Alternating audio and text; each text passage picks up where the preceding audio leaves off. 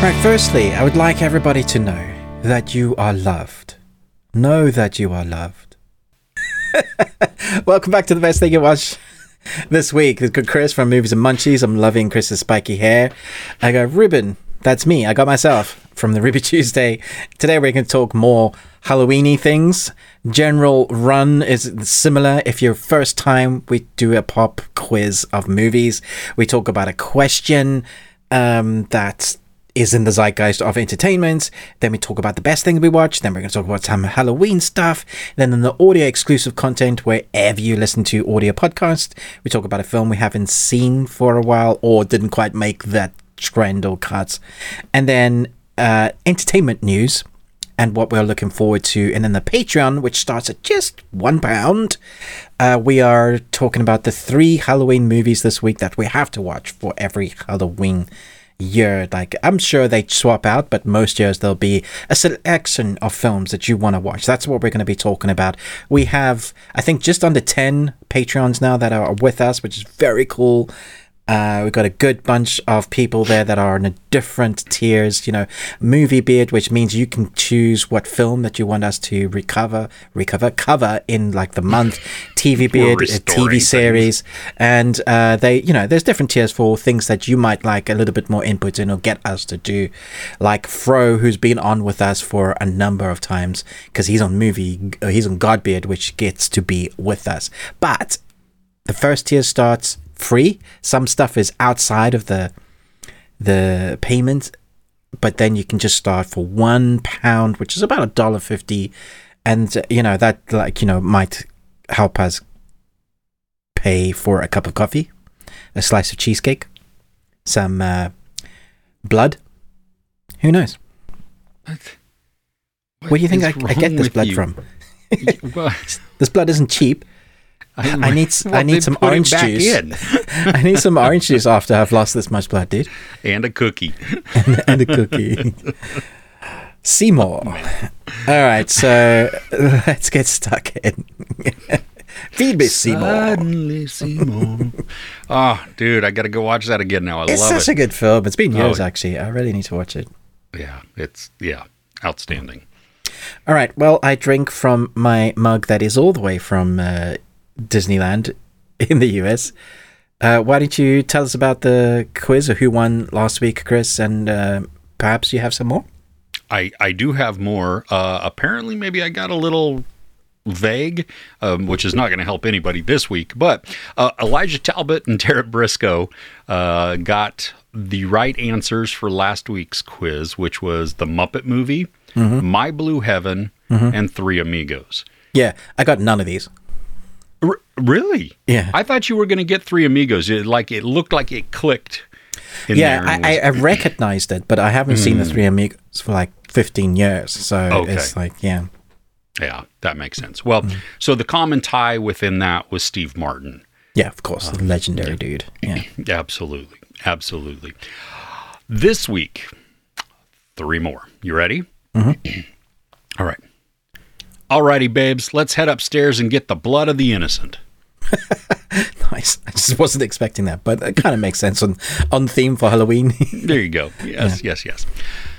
My mother used to say that not one raindrop ever thought it caused the flood. I now know what she meant by that. Never bring a spork to a gunfight. Okay, great. All really interesting, like vaguely there, like my files are like going, oh, what the hell is this? I wanted to do one still within the theme, but almost all of the lines that this character utters are like filled with profanity. All right. And so I didn't want to get us demonetized right from the very beginning by YouTube. Nice. Yeah. So there you go. Let us know in the comments. Give a little bit of space so that everybody has the opportunity to guess. Ruben, you have a question this week, I know. I do, but it's not my question. It's one of your family members. I'm going to let you ask it. I thought it was great, but I don't want to get it wrong. Well, I'm not sure you can get it wrong, but no. So we were having dinner. My daughter-in-law, I don't remember. We were talking, okay, stream of consciousness. We were talking about pineapple because we were at dinner and one of, I think it was my wife, got this teriyaki chicken sandwich that had grilled pineapple on it. Interesting. So my youngest was like, "Oh," and starts talking about how he makes sandwiches and how he grills the pineapple and everything, and just going back and forth. And it gets all detailed. And I don't like pineapple, and because it messes with my mouth. Okay. And so I was like, "Well, why not just do banana?" And which led us into, is the banana shell called a peel all the time, or only once it has actually been peeled? So this is, again, interesting. I think I only know as the banana peel from American TV, because we call it banana skin.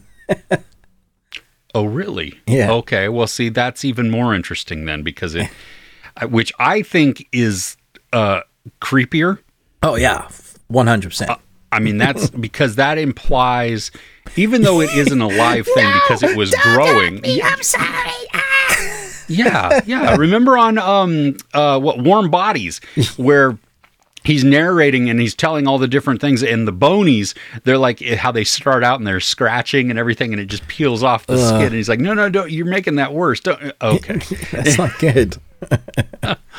Oh, so, oh gosh, that's. I mean, yeah, no, okay.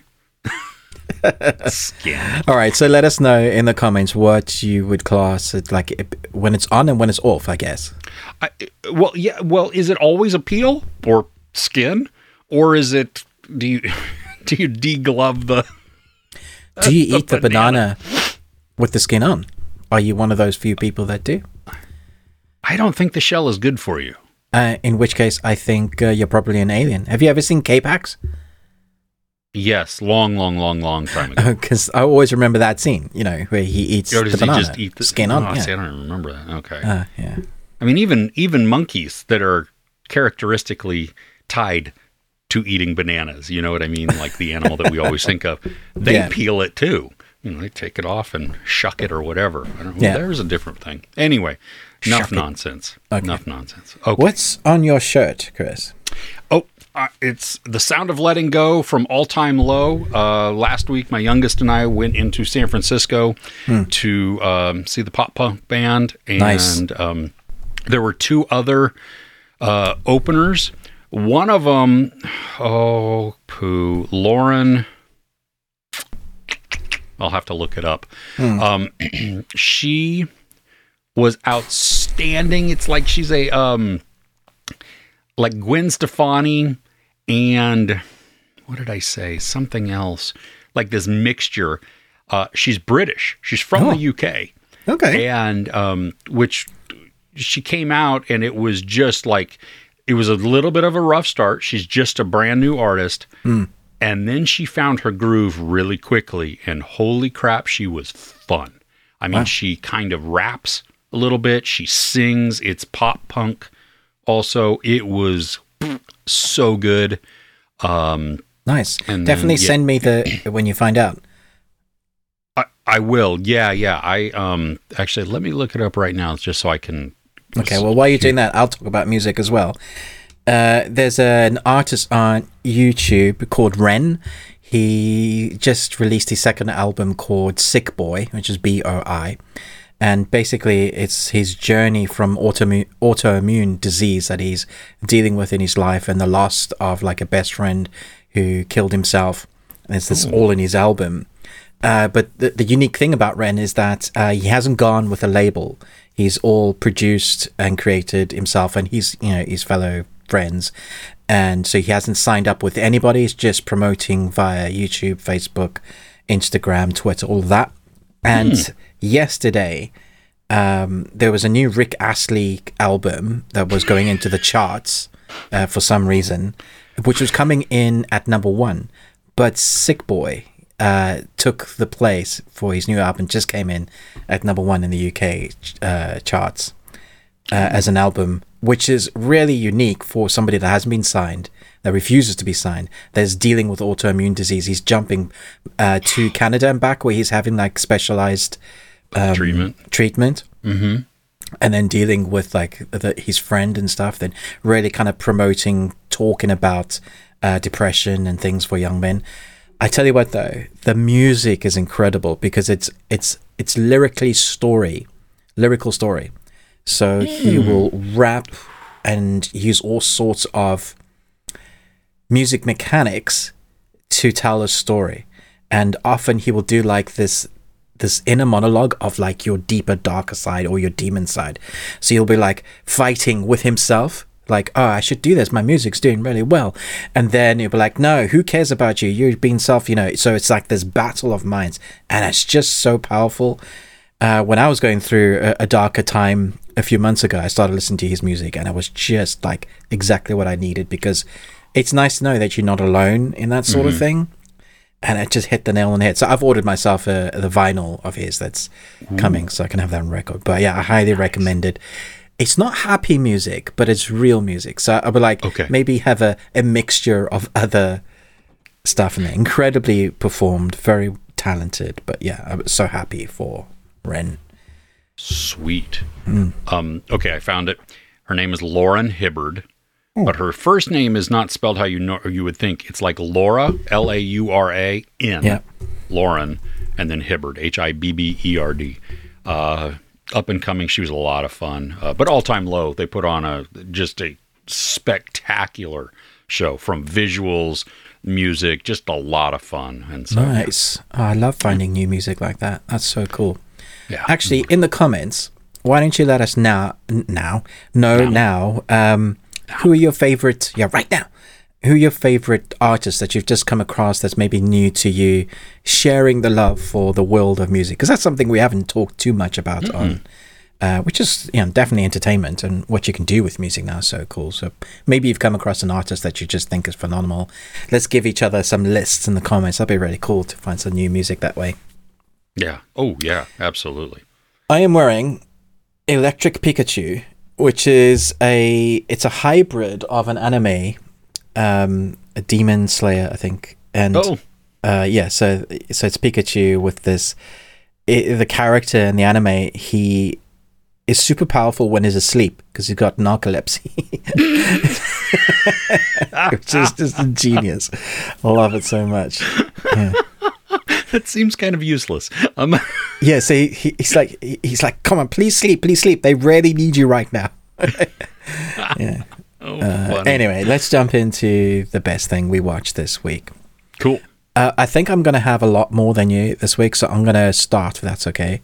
Perfect. I'm going to do my digital release reviews, because what happens in the UK, at least, is that there'll be these big titles, and they all seem to have a very close release date, and then occasionally the studios will send us either like digital formats or physical copies, and they're like, can you talk about it? And I will only talk about it if I really enjoy the film, because I'm not just going to talk about stuff for the sake of it. However, on Monday, Barbie comes out on 4K. And I mean, Barbie's awesome anyway. I've seen it a couple of times. We're going to watch it again tonight, because our mother-in-law is over from New Zealand, and I'm looking forward to, because she's in her 70s, early 70s. I'm interested to see that demographic of, because my wife, she had a very different experience to me watching the film. I loved it, but her perspective of talking about the different Barbies that she used to play with. So it's very interesting coming from different perspectives of the worlds of Barbie. What's great is about it, there's 6 different special feature presentations. And one is the making of, one is walking into Barbie land. So they literally take you into like Barbie's room, and they show you like how the plastic works. One of the most ridiculous things I saw was when Ken is sliding down the slide, he had to be hooked in. I was just like, what? The safety is so over the top, because it's just the slide of him going around, but he's literally strapped in. It's like, what? I laughed so hard. I was like, come on. I mean, there must be a reason for it, but I thought it was really, really funny. as children born in the 70s who then slid down like metal slides that had been baking in the sun all day. Baking in the sun.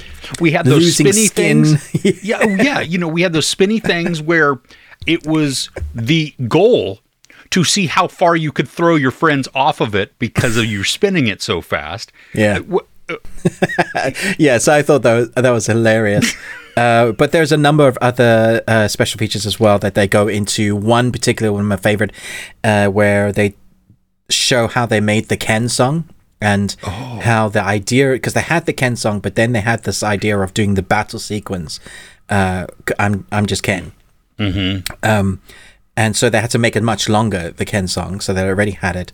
And what was interesting to me, just like little bits of information that you find out when they're talking about how they made it, is that the slow-mo sequence, when they're, the two Kens, two sides of the Kens are clashing and it's all slow-mo and it's just chaos everywhere. Those are actors, all of them, everybody are actually acting in slow-mo. They haven't slowed it down. Oh my gosh, that's awesome. Makes it even better. And then the transitioning to the dream sequence where they're all dancing, that whole thing, they had 1 day to film. So they had to get the moves right, the dancing right, and they all nailed it in 1 day and got it and cut it. So that's why I love special features of this stuff. So it's in 4K, you get a nice slipcase. I've put it somewhere.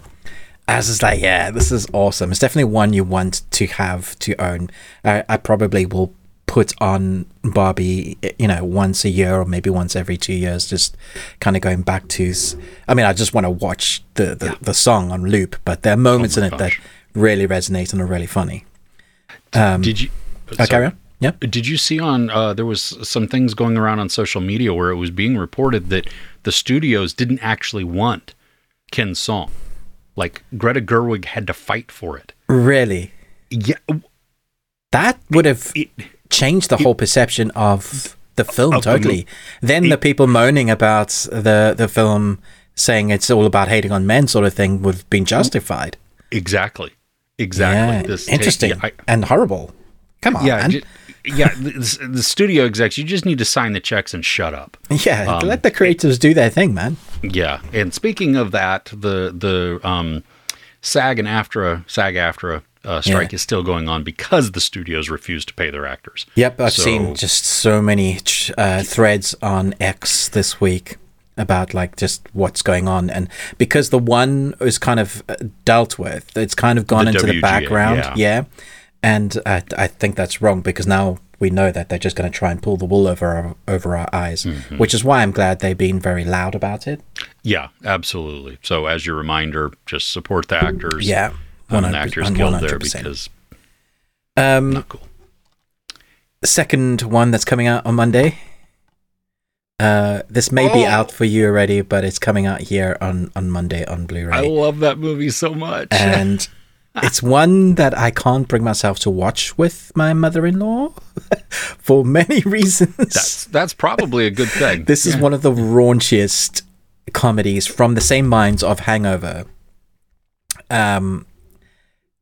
But the casting and the special features and the Blu-ray, there's a bunch. Like, if you thought Barbie was good, there is a lot. A Grand Adventure, Making, Joyride, Adele Lim, director, A Siren Call to Hollywood, A Place of Joy. R is for representation, not R-rated. Nice. Yeah, it's really good. Never Too Much, a comedic love fest, WAP Sing-Along, WAP solo cast choreography. That's sing along from WAP. That's worth owning this alone for. Alone, yeah. Like, okay, you had me. So I watched some of the special features, and man, I was just like, yeah, these guys are so good at what they do. I'm definitely going to give it a go again, because when I watched it originally, I think I was in the mood and didn't appreciate it for what it was. But often is the case with me when I watch the special features. I appreciate the film so much more, and then I go back and watch it and go, yeah, this is excellent. What am I talking about? So, gonna do that. And then the third one I don't have a physical copy for, unfortunately, on Monday. Or if you own a PS5 and you have Sony their new cinema released section, because they've just started this new Sony thing. You can now go buy Gran Turismo on digital on there, which is $13.99. I think you guys might have had it for a couple of weeks already. I don't know, but I got to watch it. Finally, Neil Blomkamp is like one of my favorite directors ever, and I think it's when it started, I wasn't sure. I was like, I'm not sure this is working, but man alive, there's a moment that clicks. That's emotional, like a gut punch, and I was like, oh, I'm invested now. And from that point on, I was like, this is great. Very interesting on the special features. If you find out how they made the filming, because they actually used those cars, those supercars, and because the stunt driver who is the actual guy. Yeah. So they had a very special camera. There's only one camera available now that can actually shoot through the canopy of the cars because of that special lens that they have the cars for. Like if they crash and break, you need to be able to see through, but also not kill you when it breaks. So there's only one camera in existence at the moment that can actually film it. And that was like the most thing they could just talk about is like how amazing this camera is, which is quite funny. Seeing every like cast members, the director, they was like, this camera is amazing. I was like, are you guys getting sponsored by this camera? If we talk about it enough, they'll make more. Yeah. But the film, I was so surprised at how much heart it had. And I think that came down to the simple premise of the story. The father and son not seeing eye to eye what he wants. You know, my son, my eldest Samuel, used to play for hours and hours stuff like Destiny. And he got so good, like professionally. And I think there was a point where he could go and like try and do it for an esport, but of course it didn't get as popular as Halo or something. So but I really I resonated with the story. I was like, yeah, that's very real. And then to find out it's a true story, and one of the greatest things about the movie is, apart from being emotionally resonant and the filming being immaculate, I think when you get to those credit moments, they're showing you like the actual the actual drivers. They're showing you like those moments at the end which just show how true to the story it was. Obviously embellished somewhat, but like sure, what they could do and how they did it and why they're telling the story. I think for all gamers out there and parents, you kind of need to shut up now, because look what's possible. They love it enough. How many times have you had or heard the conversation of yes, that's nice, but you need a degree or something, a trade to fall back on, right? Yeah, it's a real conversation. When you're a parent, you're like, yeah. But also, you as a parent, you want your kids to follow their dreams as well. Well, and the whole world too it's within a new economy, right? That it's not. There are no more. Like our grandparents had, where they get one job, they retire from that and have their pension for that. That barely ever exists anymore. I mean, and so often people have, or they're trying so many things, or have 6 different businesses, and you know, everybody's an entrepreneur of some kind. Yeah, I remember my oldest was doing working at a Comic-Con locally, and they did Comic-Cons throughout the country, and it was at.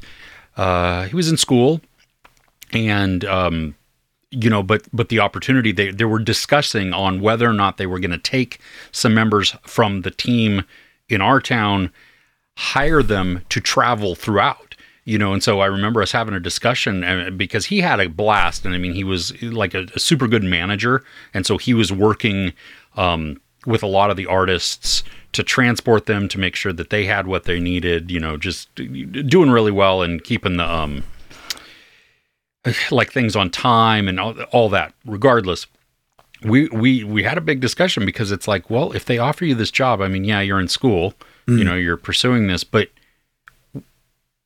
you're good at this also. And so are you going to get another opportunity like this? You know what? Screw it. If they offer it to you and it is something that you want to do, you know, because you get to travel some, you get to see all these things, you get to know these artists, these actors and everything even better, then do it. You know, we'll figure out school. You can come back and go to school. That has nothing to do with it. Unfortunately, the Comic-Con organization that was putting it, it's not actually Comic-Con, but it was, you know, one of those conventions. they decided to just hire out locals in each city, which I mean, I understand to one degree, but also you have to then train each person every single time versus just grabbing somebody and someone that knows already. Yeah, surely that's more beneficial. Anyway, so that would have been perfect, but that's the idea around that balance of allowing your kids to pursue their dreams, but also be equipped for life. Yes. Okay, so what is on the best thing you watched this week? Know You Are Loved.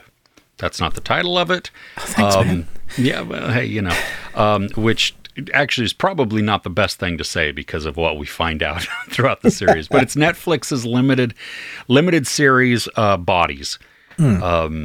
It shares similarities with Dark, which it's not nearly as good as Dark. It's not nearly as complex. I think it's more straightforward. But there are some head-scratching moments in this because we have 4 different time periods. Yeah, 4 different time periods where a dead body appears just out of nowhere in an alleyway. Except the catch is, it's the same alleyway in each of the years, which are separated by decades. And it's same body, same alleyway, same wounds, same tattoo, everything. And so that becomes then this big mystery of how is that possible? Yeah. And then we watch the mystery play out in each of the timelines because they have to figure out just the mystery within their own because they don't know it's connected to other times. And then revelations happen. And that's when it just starts to get kind of crazy. And you're like, wait. Okay, wait a minute. And we're introduced to certain characters and they have decisions that they make or motivations that influence in ways that are somewhat unexpected for a lot. And then, some of them I'm like, whoa, wait a minute. Because it was like, oh, when you put that together, especially as you get towards the last 2 episodes where everything is starting to really culminate and, all of those pieces now are falling in. I think you could have, we've been given a lot of the answers prior to that, but this is where we watch them play out and it starts to grow in intensity and urgency and just like this momentum, like, oh, going. For me, it was a satisfying ending. I know that you had said in your review, you didn't like the last minutes, frames, literally last minute. Yeah. I like it because of the ambiguity that it serves, because it answers a specific part within in the lore. In the rules maybe that they have you understood it more than we did, because when we sat there and we watched it and we got to that last minute, we went, how? That doesn't make sense. That doesn't follow the rules that you've already established. And also, who the hell is giving you the tattoos? Why is going through time giving you tattoos? That doesn't make sense. Well, do you see the so they have this this like, it looks like a Roman numeral 3 with a slash through it. So it's like, it's not quite 5 because there's not 5 lines, but anyway, it's like a Roman numeral 5 if you just erased one of the vertical lines. Well, if you notice in the and this isn't a spoiler because it is about the whole series is about time travel and just the time thing. It makes sense, when the singularity, whatever you want to call that, goes, you see the design in it. Oh yeah, it's clear. It's like there's pink. I had going this on a around. Projector. Well, then maybe you should watch it on a TV. I don't know. No, and that's what it did. It was a process of going. Why does it imprint on your wrist? I don't. Is it sentient? No, I think it was just. It's as a result. It just appears as going because you went through this. Buy that. Because why did it choose the side of your arm, like just there? Why not on the back of your head, like a barcode on your forehead? I think it could have. They just chose that because it makes it easier when a body is laying, to instantly see it versus... Oh, yeah, for sure. Like cinematically, for sure. Yeah, I get it. Why it's there. There were moments like that, like, well, why does one person go through time a number of times and others don't? How can somebody go one small amount of time and the others not? Like, there are moments that I was just like, if I thought about it too long, for me, I think I could pull it apart. Whereas with Dark, once I'd seen all 3 seasons, I was like, yeah, that is so well connected that I get how each piece fits in here. This one, I feel like I need another watch to maybe see if they do. The thing for me is, how do they choose which time? You know what I mean? Because there was no dials that we saw, because it was something that just existed that somebody figured out. Yeah. And in part of that, it looked like once you jumped, you would, because of something that happened, one person was in multiple times. And then one person would go, but that doesn't mean that same thing was happening to them. So how were they able then to travel again, if that makes sense? Like, that one person that was in a past timeline shouldn't have been able to travel forward into another timeline with that same body. I don't think anybody ever traveled forward, though. Okay, well, we're getting to spoiler territory, okay. So we'll talk about it off.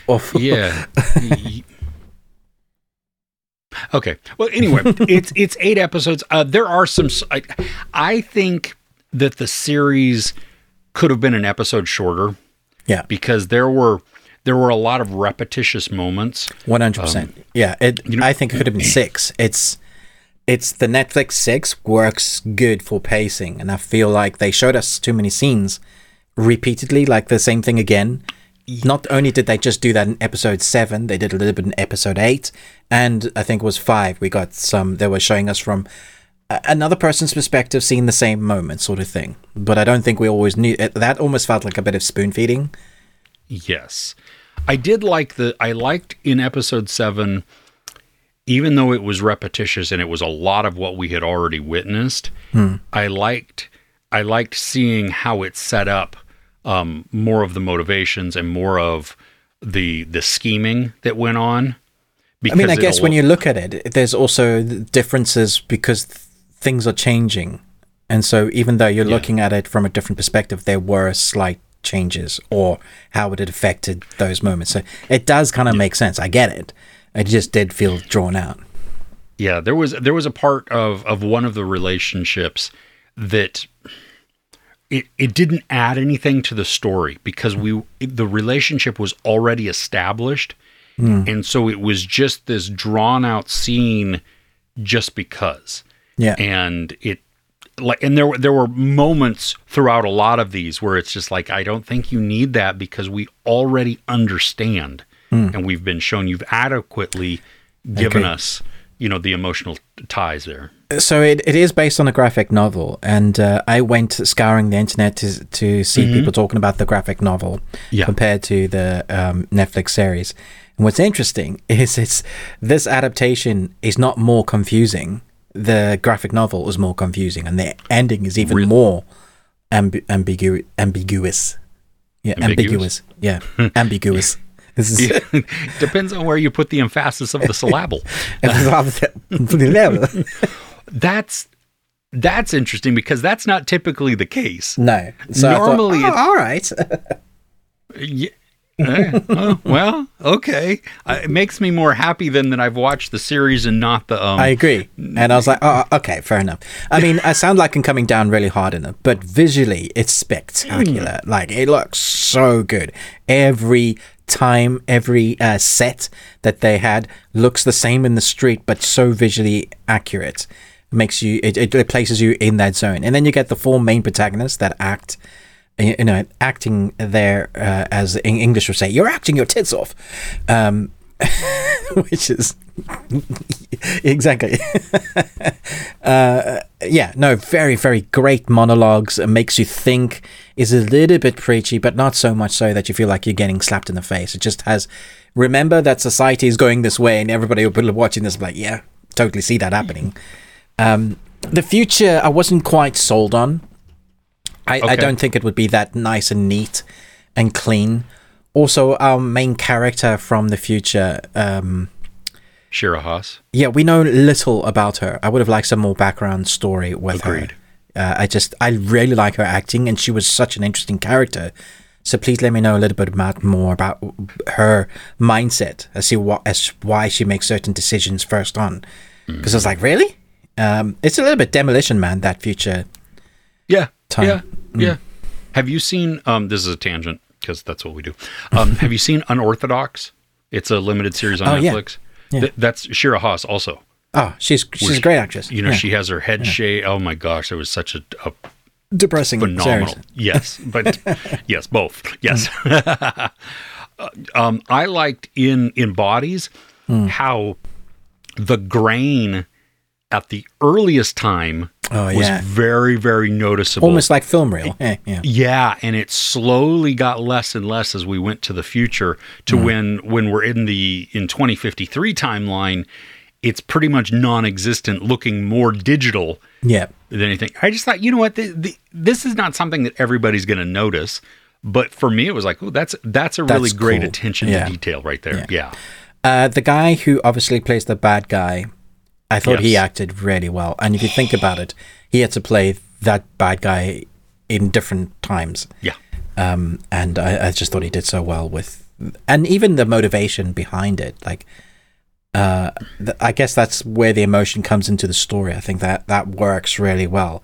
When you find out it's not necessarily right, but you understand why the character's so broken, which is a great way for you to be on board with what's happening. Yeah, really interesting.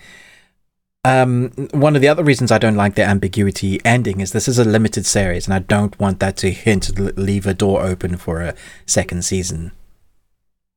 Oh, yeah. No, for me, it didn't because of one of the rules that was set up initially. Right. Okay. That it was just something that occurred. And we'll talk about more. We'll talk about that. So that we don't give away spoilers there. Yeah. But definitely worth a one-time watch. But I had my frustrations with it. Sure. Yeah. I don't think I would go back to this one, even though I really enjoyed it. Like Dark, I have begun to rewatch it. All right, because it is the greatest show ever made. So, interestingly enough, I had someone in the comments who is a German saying Dark isn't very good and this is way better than Dark. And I was like, what? I'm sorry. No.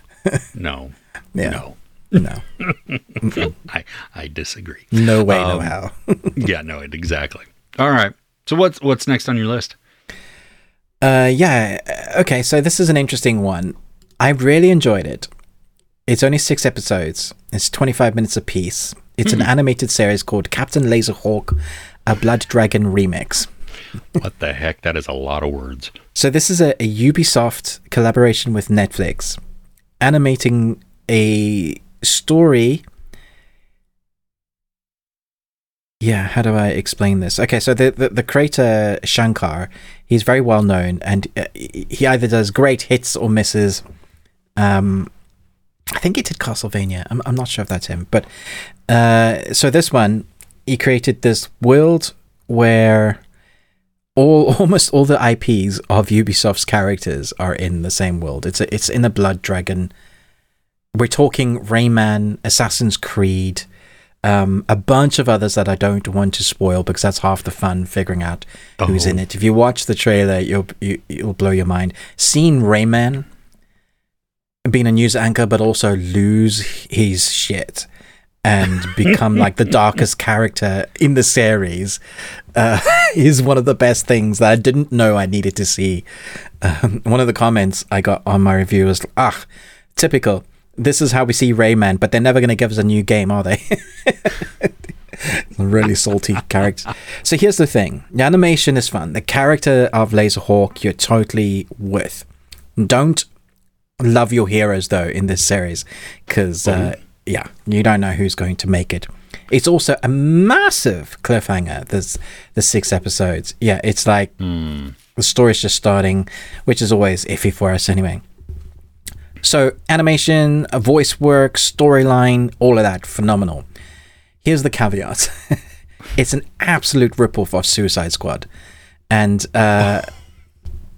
you know, with the down to they're taking guys are the bad guys, putting them together in the government team, even so much to if they try to escape, their heads explode because they have a bomb in their head. That's how much this is copied from Suicide Squad.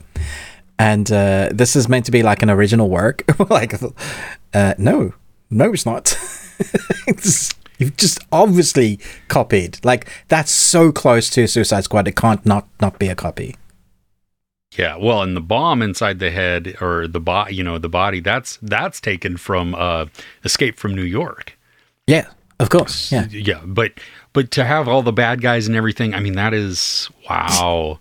But did that ruin the enjoyment of the show, even though it wasn't the original idea? No, okay. Because one of the main characters is an Assassin's Creed character who is a frog. He's a French assassin frog. Like literally ribbit? Literally ribbit, but he speaks and he's really like serious, and he's the one that's trying to keep the group together. And now I really want that in a game. Like, seriously, Ubisoft, do that game. I would buy that straight away. Well, and that's why I think a lot of, like Super Smash Bros. is so popular, because you have that mashup of characters that you can interact with. Every character you actually want to get to use. That would be fun. Yeah. Oh. There are IPs that they use as main characters in this that you probably never saw coming. In ways that I never thought they could do. And I was like, this is brilliant. So I think the fun comes from, if you're a gamer and you love Ubisoft titles. For me, Ubisoft's titles haven't been great the last few. I recently played Assassin's Creed Mirage, and I immediately traded that in after like playing for 5 hours for Spider-Man 2, which I'm now going through. So I'll probably be talking about that next week, I imagine. But seeing them all together is like, it's like an acid dream. It's nice. Crazy. It's cyberpunk, but you kind of annoyingly are rooting for the characters. And I say annoyingly because I mentioned, don't be too attached. Gotcha. Did you say what this is on? I'm sorry. It's a Netflix. Yeah, Netflix and Ubisoft collaboration. So okay. Yeah, you may have already said it. I think I couldn't did, remember. But I often forget because I'm old. So. Dude, though, that sounds like a lot of fun. Just is, and it's like adult, so it's not lots of gore, lots of swearing. Most of the Ubisoft games are 18, so okay, nice. Outstanding. Fun. Yeah, it is fun. Okay. My next one is a series that I believe in the past they have dropped all at once, and this time they're doing 2 episodes a week, which I don't really understand. I think you only got 2 of the episodes, which is just that's frustrating. Like, I'm not reviewing this. Yeah, no doubt. Well, this is Prime Video's Upload, season 3. I stumbled upon this after season 1 had come out, I think. It was one of those where we were, flipping through not through channels, but through our, the plethora of streaming services that we subscribe to, and just landed on this. It was like, what is this? I don't know. It looked kind of stupid. Okay, well, let's just give it a try. Whatever. Thumbnail wasn't great. No, and then I couldn't stop watching it. That was the thing with season 1. I was like, holy crap, because you have very near future where people's consciousness when they die can be uploaded into this virtual the butt that goes with community. That, how they do that is hilarious. Oh dude, yeah, no, it just whoa, okay, no going back there. But there's also the interwoven through this is that not everybody actually can afford to do this. Yeah, so some people just die. The rich and the people with means or family can go stay to Palm on Springs, or others can go to Johannesburg back in the 80s. Yeah. Yeah. And so there's different levels, obviously, because you have to pay more. So it's definitely a commentary on capitalism, for sure, and society and stuff. But Robbie Amell is he's the main protagonist in this, and he's so endearing. Like, you like him a lot. Yeah, it's aggravating almost because he's very handsome, and then he's not fair. So likable because he's he just comes across as this genuinely nice guy. And so Nathan, that's his character, is thrust into this uploaded scenario because of something that happens right at the very beginning of the series. And now in season 3, we've gotten more of the story context. We're diving deeper into a mystery, and it's the bigger arc they're diving into more of. Yeah, that first season, while that was present, it was more just getting us used to the world, and which was fun. Oh yeah. They have an AI dude in this resort that is the afterlife for digital. Who is the absolute worst? And he's terrible at his job.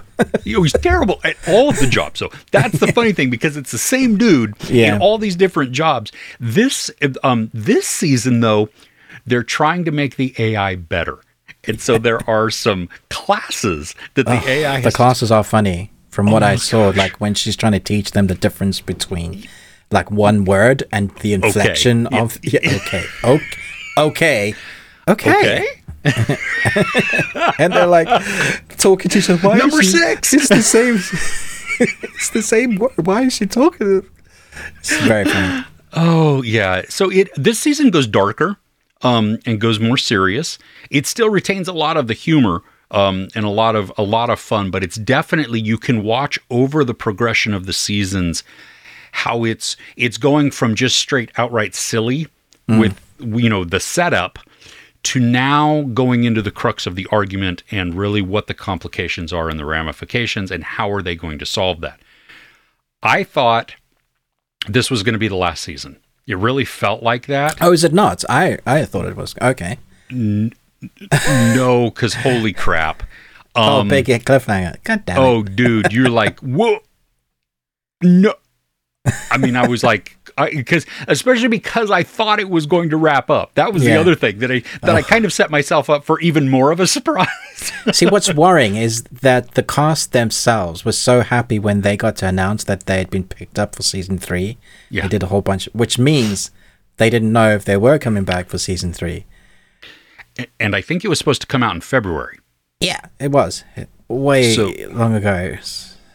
And now, because of the SAG-AFTRA, strike, because the studios aren't paying their actors, this will be delayed. Even though the writers are back and they can continue writing the shows, no production is going to be happening. There should be no excuse then for tied to good storyline, because they have extra time. They can go over it and over it. Yeah. Yes. So I'm looking forward to season 4.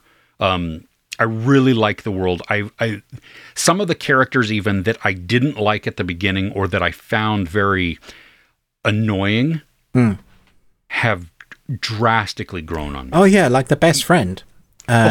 He's come in leaps and bounds. I really like his character. Even the ex-girlfriend has... Ingrid is...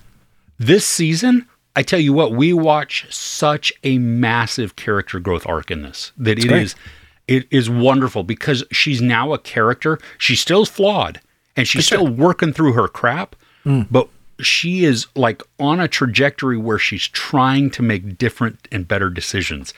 And it just makes me go, oh, I like you a lot. You are... At the first, you were like, you're the worst. Absolutely, yeah. And so it's been earned. That's the thing, that this character appreciation has been earned across the series. Nathan... Robbie Amell's character, we've liked from the very get-go. He's just built that way and written that way. But her, not so much. So there was a character that died, I'm not going to mention, that I was rooting for to die. Really disliked this character and died in the best way. Yeah. Oh, in this current season? Yeah. First 2 episodes of season 3. I was like, woo! I think it may be the person I'm thinking of too. Okay, so, cool. Yeah, there were. Yeah. Okay. Nice. Nice. What's next? Let me consult the oracle.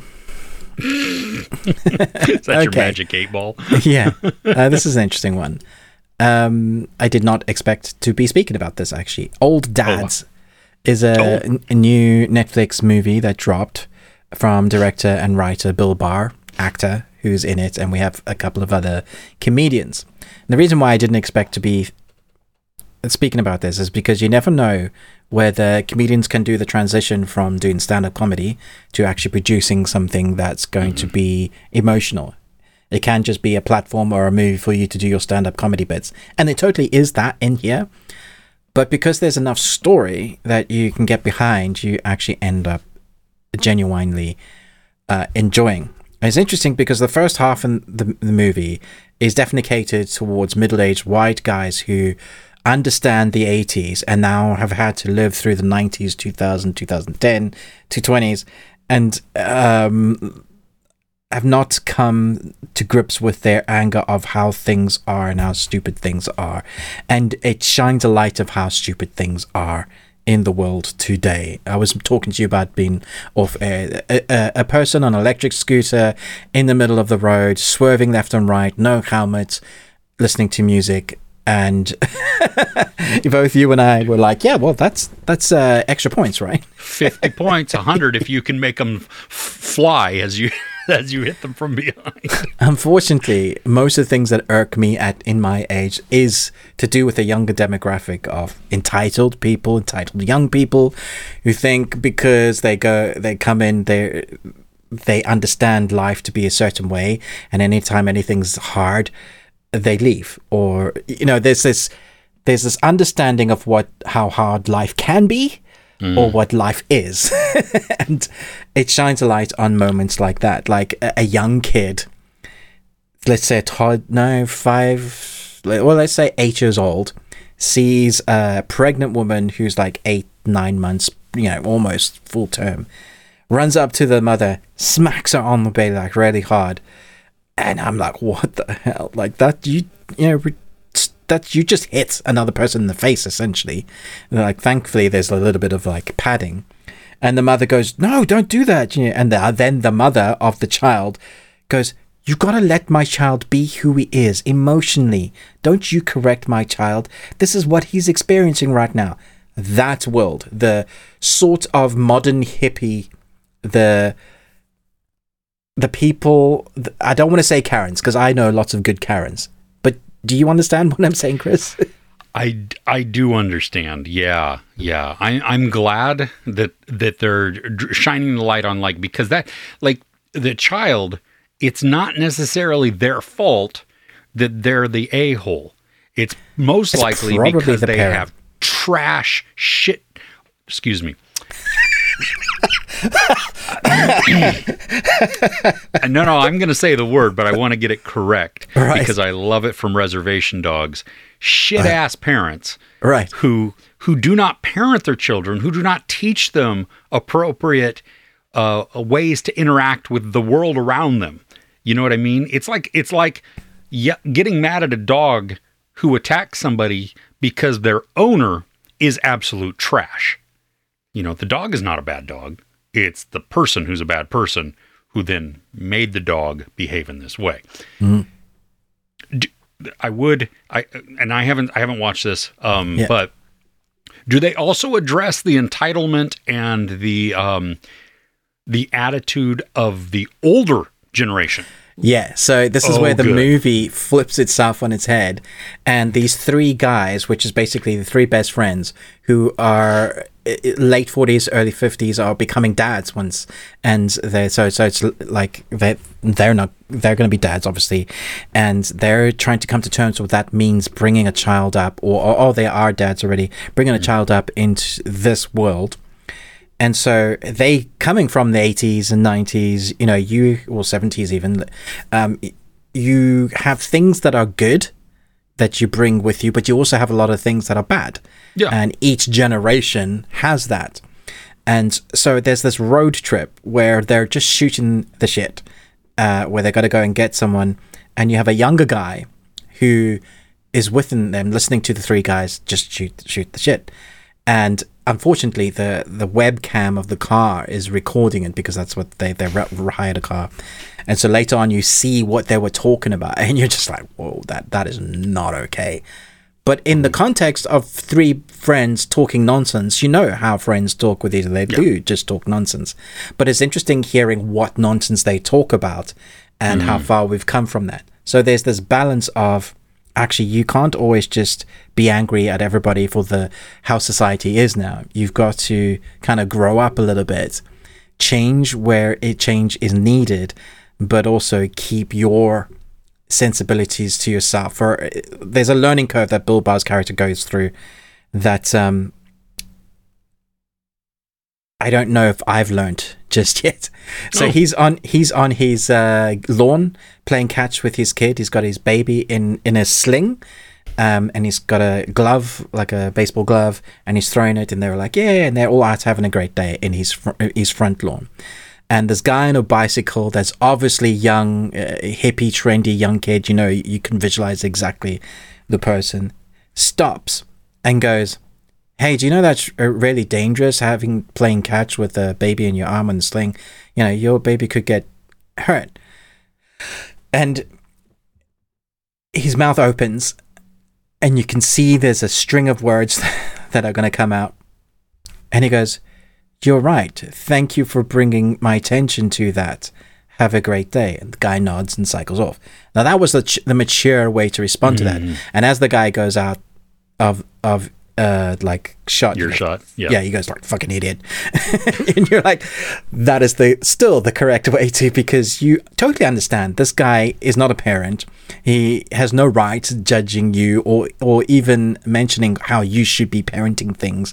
And we are so safety hazard of things that are not okay to do. I remember my two boys in the city when they were young, they were stick fighting, and they got told off for stick fighting. And like two sticks from the woods, and they're going, and this woman comes up that's so dangerous. You shouldn't be allowing. How could you allow your kids to be violent and stuff? Like, this is the world we live in now. So I'm like, I'm like that white father dude, middle-aged. If that's me, fine. I'm going to embrace that, because I refuse to live that way. I am not that person. But at the same time, I can't put my beliefs on those people. So it really does. It shows a need for growth. It shows how you got to mature as a person and realize that the world is multifaceted. And if you're going to be angry all the time at everything like that, you're going to be angry all the time and never be happy, because there's so much of it. And the the millennial generation, unfortunately, is a big part of that. But there's so much in the 80s that stuff we said, how we treated women, that's a big one. Slavery, that's still rife. A discrimination of color, massive thing. Sexual orientation, all of that stuff that we brought that wasn't healthy. That's a thing that's heading somewhat, still going on, but somewhat in the right direction in places. Unfortunately, it's still massive, and we're still going backwards in other places. I think it was like one of the first two episodes of The Changeling on Apple, where they're in the the library, the bookstore, or whatever that is, rifling through, and Keith Stanfield has his baby in a holder in the front, and some girl next to him is like, you shouldn't do that. Oh my gosh, dude, that was like, I was like, I felt so good. I felt so good after. I was like, finally. Yeah. Are you a parent? Oh no. I'm sorry. Shut the F up. Next, please. Goodbye. And his friend with him just cracking up laughing. He just says it, and that was. Oh my gosh. That was written from a place of pain, but also like, here you go, guys. You can have this. Yeah. We need this. Real. Yeah, so real. Yeah. Well, everybody believes that they have the right to speak into everybody else's situation and with authority. That's the thing. It's not like just, conversation, or it's a friend. It's random strangers who are like, you can't do that. I'm sorry, you're about to get punched in the throat. Walk away now. You have 2, 1. Okay. I mean, to give an example of how they do learn, at the end, Bill Barr and his friends get on electric scooters and enjoy it. So there's like... They find that balance where they understand why somebody would be enjoying just, free flowing, even though it's annoying for the drivers. It's like the people in the parking aisles of any place where there's parking, where people tend to just drift into the middle and walk. And you're like, I'm sorry, this is what cars are. Walk to the left or the right, because I'm going to hit you. I saw a video of Andrew Tate this week where he parked in a disabled parking. Did somebody beat the crap out of him? No, they were promoting it as good. He said, well, if I go there, I know I'm going to be quick, but if you're disabled, you're not going to be quick. And I was like, holy crap, this guy is the worst human. He needs to be erased from Seriously. everything. Yeah. Dude, and if you hold that person up as a role model or any type of wisdom, I weep for you, because he is trash. I mean, in that same video, there was a friend that he was being interviewed with who said, oh, they know about you in Al-Qaeda and they think you're the top G. And it's I was like, oh, wow. So, and he was smiling and laughing and it's like, oh, really? Maybe I should go there instead of where I am. Maybe you should. Yeah, maybe you should. Please do. Yes. Yeah. Bye-bye. Bye-bye now. Anyway, let's move on from that nonsense. What's next on your list? Okay, so excuse me. This fits into spooky season a little bit. It's not a horror. Okay. It's kind of a mystery. I say kind of. It's a comedy from 1980. Holy crap. Okay. It is Don Knotts and Tim Conway, called The Private Eyes. Have you ever seen this? No. Okay. Don't think I've even heard of it. So I own it. It's okay. It's Tim Conway and Don Knotts partnered up for several movies. And they're just ridiculous. The humor is over the top. It's very simplified. It's slapstick.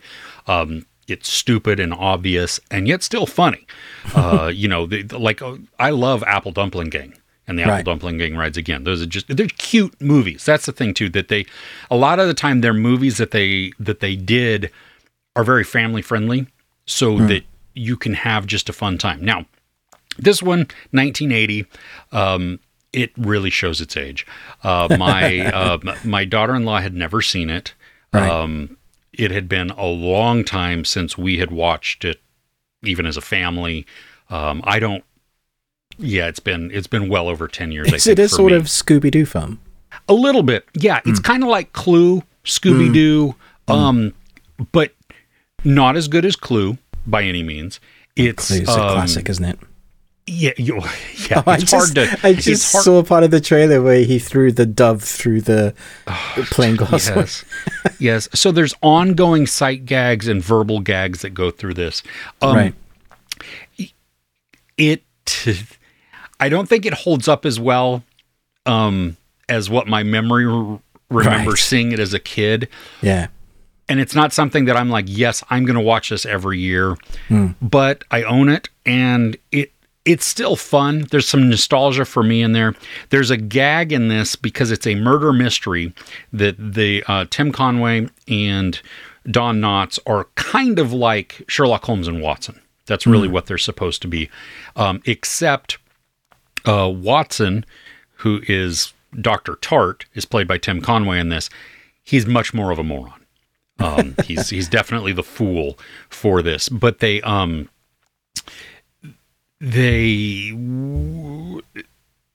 part of each time somebody dies, there's a poem that's written.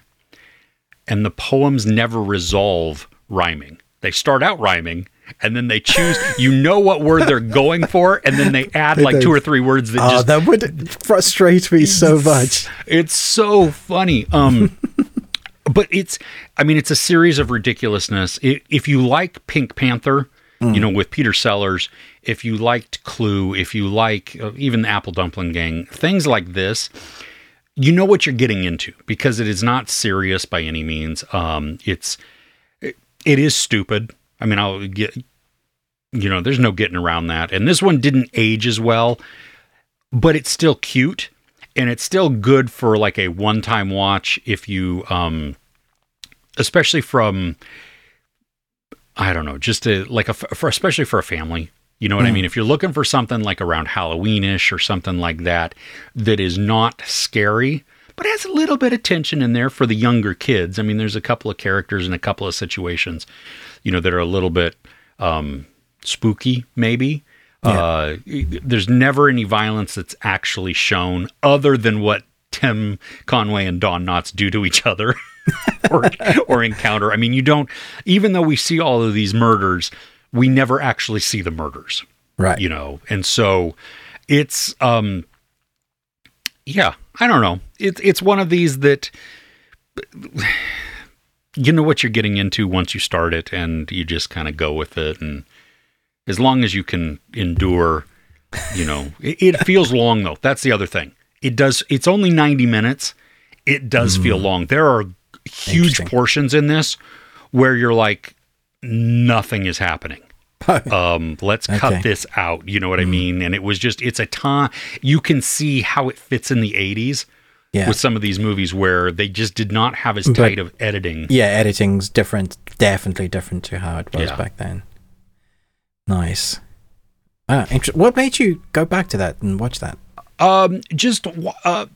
We were going through movies like that my daughter hasn't seen before, and so wanted to, like we watched, what was the movie we watched? I don't even remember what we watched recently. Like she'd never seen, and she's not seen Baz Luhrmann's Romeo and Juliet, and so we're going to watch that at some point.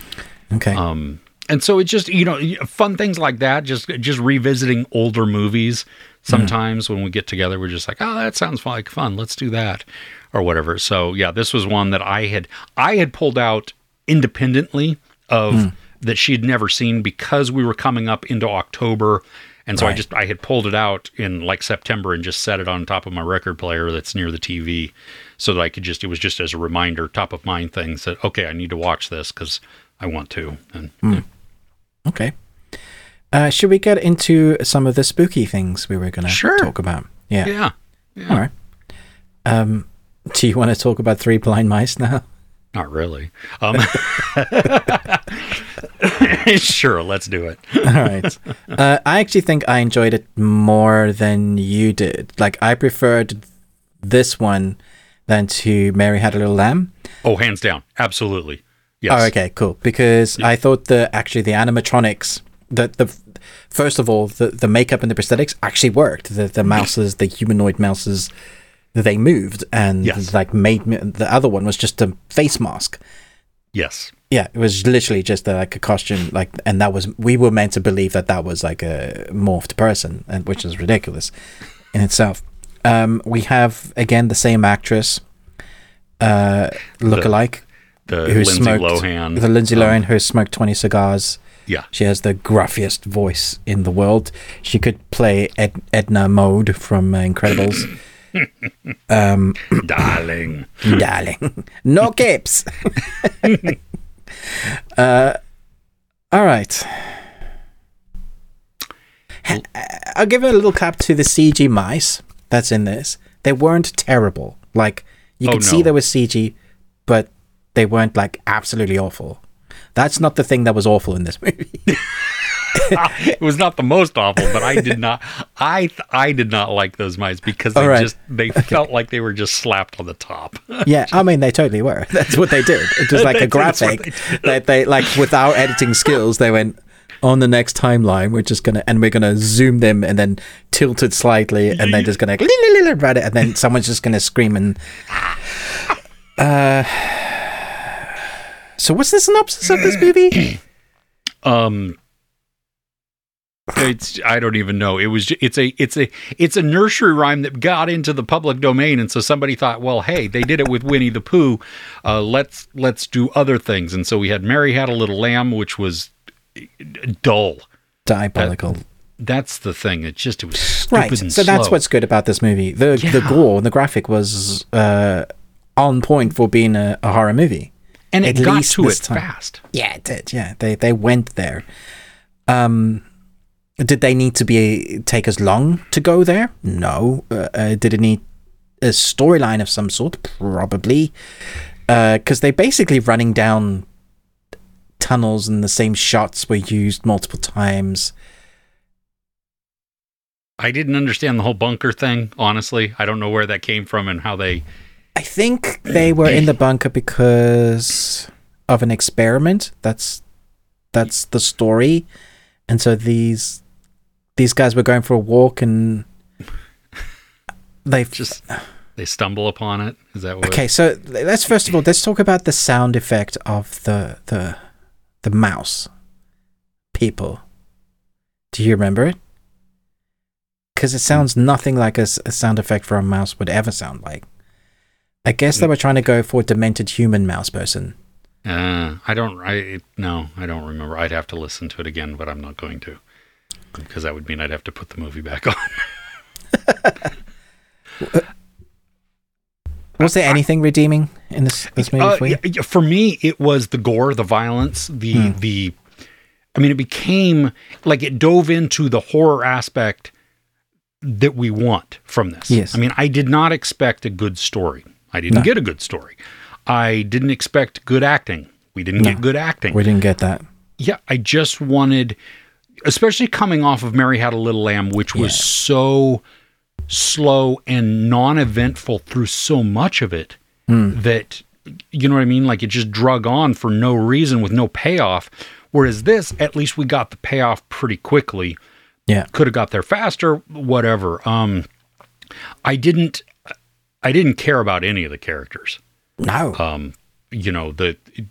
There's nothing. I cared more about the giant mice because they had been tortured. They were people. They turned into. You saw one sequence in a video sequence where they'd been forcing them basically to mutate. And I was like, oh well, okay. Whoever did this to you really sucks. Well, and there's the story. Right. That's the story. Much better, interesting story. Yeah. And then make it about them escaping and mutilating everybody else in the facility. We could have, and with the budget, we could have done. Honestly, we could have done better than this.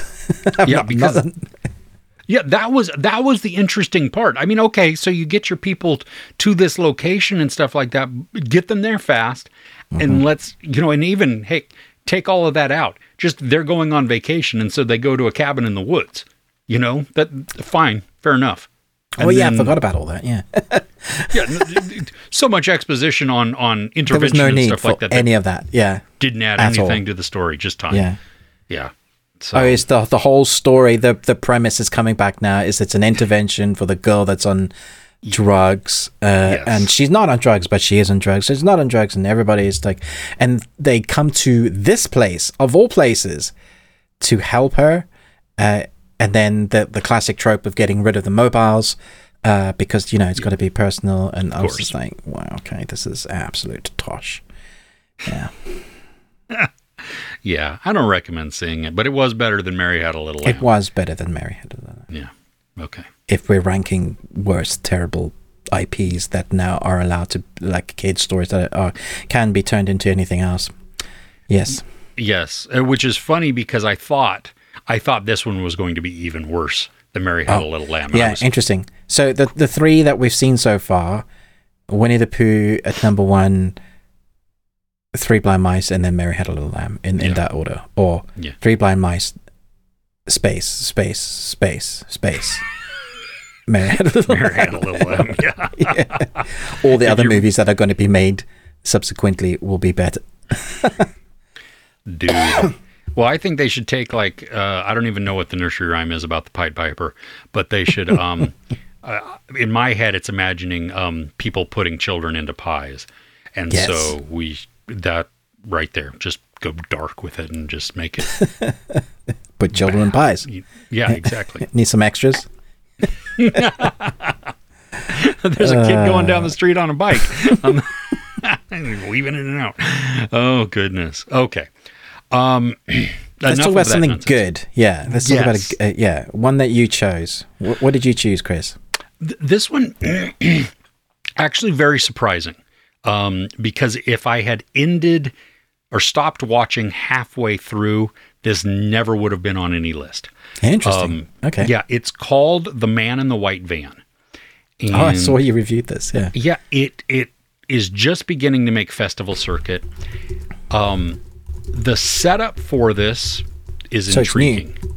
Okay. It is. It's brand new. I don't even think you can see it in theaters or on digital or anything yet. It's low budget. It is not a slasher. It's more of a thriller. It's not even really a horror. I mean, it's just more of a thriller. The premise is in the late 70s, mid 70s, a white van starts showing up and people start going missing. Well, and this one girl notices that the white van is stalking her. And it leads to just some unsettling and some freaky scenarios for her, terrifying for her. We're also shown in a going backwards in years, like we start out in like 78 or 79, I think, and we watch now a white van and people being abducted and murdered. And so it's counting back while we're also going forward. Now, so the first part of the movie is not good. It has storytelling issues. It has pacing issues. You don't know why you want the characters. You don't really like the characters. It then though becomes tense.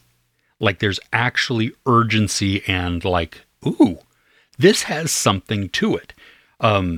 You have to sit through half of it to get to the rest of it, but it ends with some like, wow, that held some peril, some tension, some just, fear in there, especially because we know, I mean, this is where the whole thing of, beware of, no windowed vans driving around, tinted vans. Yeah. And so this is, I mean, it is every parent's nightmare, especially in the late 70s, early 80s, where it was like, everybody checked all their candies at Halloween for razor blades and drugs. Oh yeah. And the I've seen the meme recently is nobody likes your kid enough to give them free drugs, which is absolutely true. So this is not the best movie. This is not like, this wouldn't go under the best thing I watched this week. But because we're focusing on something that's more Halloween-y, it has that eeriness to it. And because the last half of the movie is so much better than the first half, and it brings about some tension and darkness to it that you're like, ooh, okay, I actually feel this now. It works. And I like, too, because the main character in this is set up right from the get-go through her own actions as an unreliable narrator. She over-exaggerates things or just makes things up. And so her family has now been conditioned to not believe what she says. Right. So when something real is happening, that's, you know what I mean? It's nobody believes her. So, yeah. Nice. Yeah. The cast is really interesting. Yes. Madison Wolfe, who's Annie, she was the young girl in I Kill Giants. Oh, so, was she really? Yeah. Oh. Breck Basinger. I don't know if she's related to Kim Basinger, but I don't think she is. I tried to. She is Stargirl, or was Stargirl in the TV series Stargirl. So for both seasons of that, yeah. Biggest name out of the group. Sean Astin, of course. Yeah. Yeah, he might have been in a tiny trilogy. Ali Larter, you'll recognize. Yeah, there's a bunch of names in here that I was like, oh, I know these people, which is interesting. Yeah. Yeah, It was surprising. I mean, it's not one to rush right out in and, to... Excuse me while I go get my car and, because that's just a kid on a bike, that he's modified. This isn't something that I would rush right out to see, but if you get the opportunity, if it hits streaming or it's, on sale on VOD, then it's worth a watch if you know going in the first half of it is not good. Yeah. So how many people do you think are going to tap out then in the first half? I think if you don't know, a lot. It takes some endurance to get through that beginning. And, some of the acting is cheesy. The writing is kind of all over the place. And then when it finds its groove, it works. So, yeah. Well, that's good. Yeah. Okay. Can we move on? Yes, let's. What was yours? So, I think this is going to be my Hereditary. Ooh. Like where you love Hereditary, and that's... I've just have the balls to watch. I just need to have the balls to watch it again. I spoke briefly to you about it. I'd never seen it before. It's been on my 1-2 watch list, but I needed to be brave enough to watch it. But The Empty Man, that came out in 2020. On the trail of a missing girl, an ex-cop, was actually an ex-detective, comes across a secret group attempting to summon a terrifying supernatural entity. First of all, why? But also, I will never blow into a bottle again, ever. This movie messed with my head so much because there's so much in it. You're like, oh, I need to go back and kind of figure out, did I see that correctly? Did I, the story, it centers on okay, well, first of all, the movie I thought what it was is not what the movie is. And that's the best kind of non-spoiler I can do, because I don't want anybody that hasn't seen this, I don't want to talk about it because that will totally ruin it. So for the chunk of the movie that it is the movie where this detective is trying to find this young girl who lives next door to him, who did live next to him. We're established as to she's acting a bit weird, she's speaking a bit weird, and then she's gone. And then we're introduced to a cult-like people. But visually, this film is just damn creepy. Sound effects wise, very, very creepy. There's just one moment in the film with a sound effect that I think spoils. It gives too much away. There's this thing that I saw someone do in a car with a sound effect, and I was like, oh, I think it's this. But it's also a sort of ambiguity ending. And there's a lot of ending explains. Once you've seen it for the first time years ago, just go and see what people... There's a bunch of theories as to when, as to how, as to if. I don't know how to explain. I don't know how to review this film. It's really tricky. There was an image that is shown, and I think it may be shown in like a trailer or stills or whatever, but it's inside of a cave. Oh my gosh, yeah. Not right. Not right at all. Gotta go. When this curse or whatever starts affecting people in whatever way, there's this thing that they do where they speak, but they're not speaking, and they're like really fast. Dude, the hairs on the back of my neck when they do it, and they're like in your face. They use like a technique that in Doctor Who with the angels, where you do the light and you switch it off, and you do the light, and they're like whoop whoop whoop, and I'm like, F you. Gotta go. Why am I turning off the light? I'm not turning off the light. I laughed out loud. There's actually a moment where there's a bunch of people that are looking creepy. Guy takes a step back. They take a step with him. Guy takes a step back. they take a step with him, and he goes, nope. He just legs it. And I was like, finally. Like, why do so many others that just stay around? That's not an area where you need to be right now. That's not indicative to your health. Oh my gosh. I don't think I've been that scared, but that intrigued with a story for a long time. It really has an atmosphere about it. There's a presence to this film that will stay with you and linger, because it's mind melding, and there's a lot of it shows, but it also doesn't show. It's like it shows, but it's like messing with your mind, as you know, playing with the shadows, what is in the distance, using sound that way to kind of really get into under your skin. Having people just act weird and say things that are just not right. There's so much that just keeps building up to it. I don't know if you've ever seen, a few years ago, there was this, I think they were Hebrew men. Bunch of Hebrew men running around a circle, and they were all chanting, "Hey, you're doing really," and they run. It's like almost becoming in a trance. And it's one of the creepiest things I've seen. You can definitely type it up on YouTube.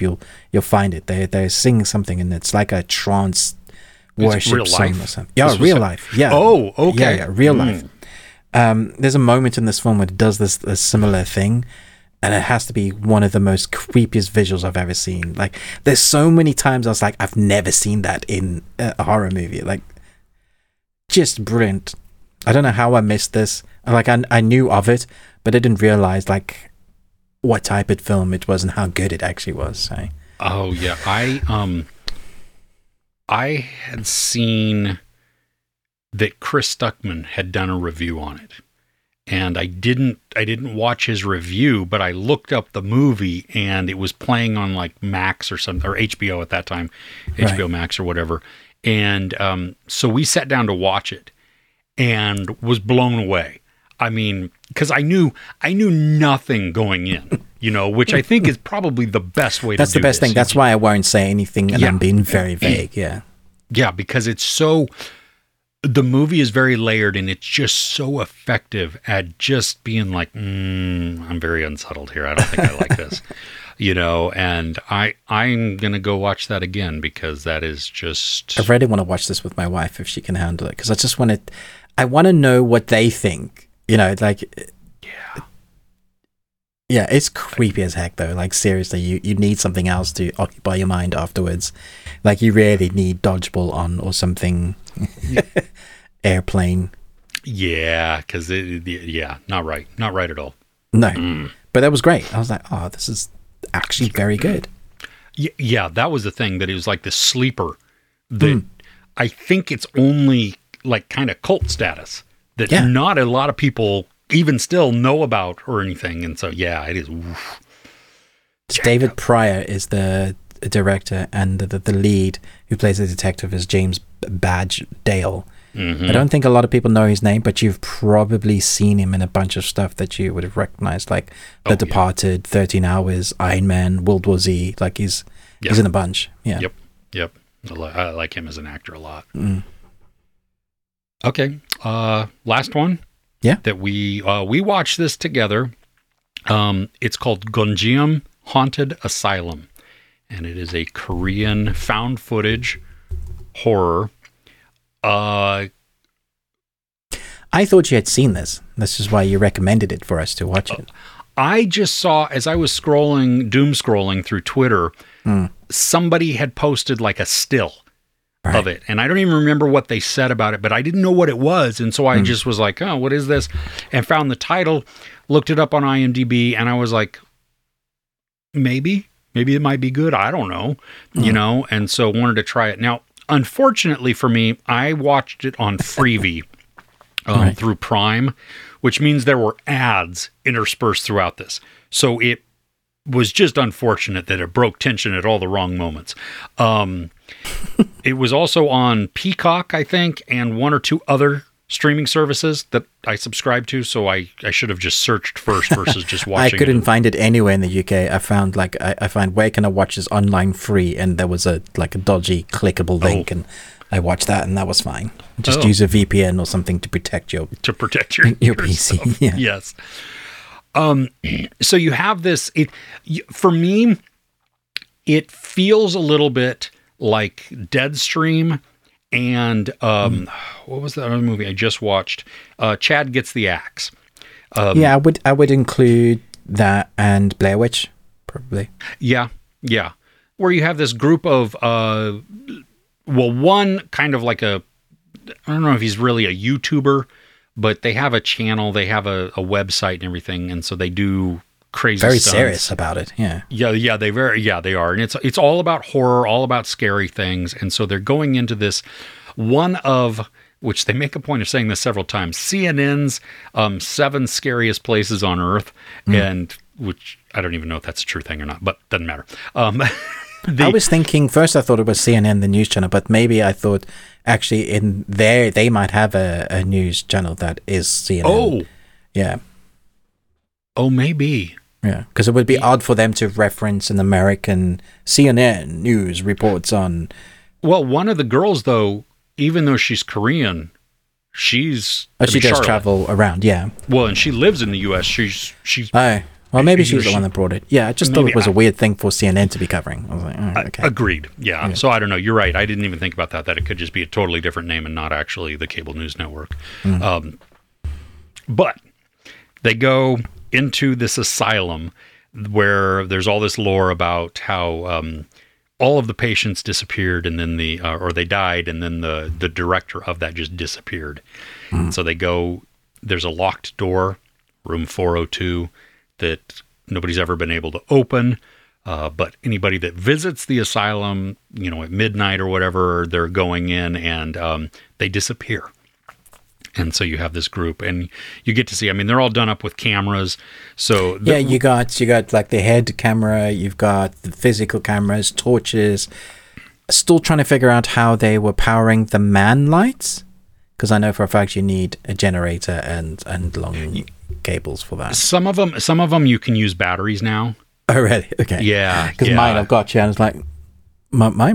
Yeah, you need a lot of power for that. Exactly. Yeah. Some of them they have like big battery packs on the back or whatever. Okay, that makes sense. So it has some very messed up imagery in it.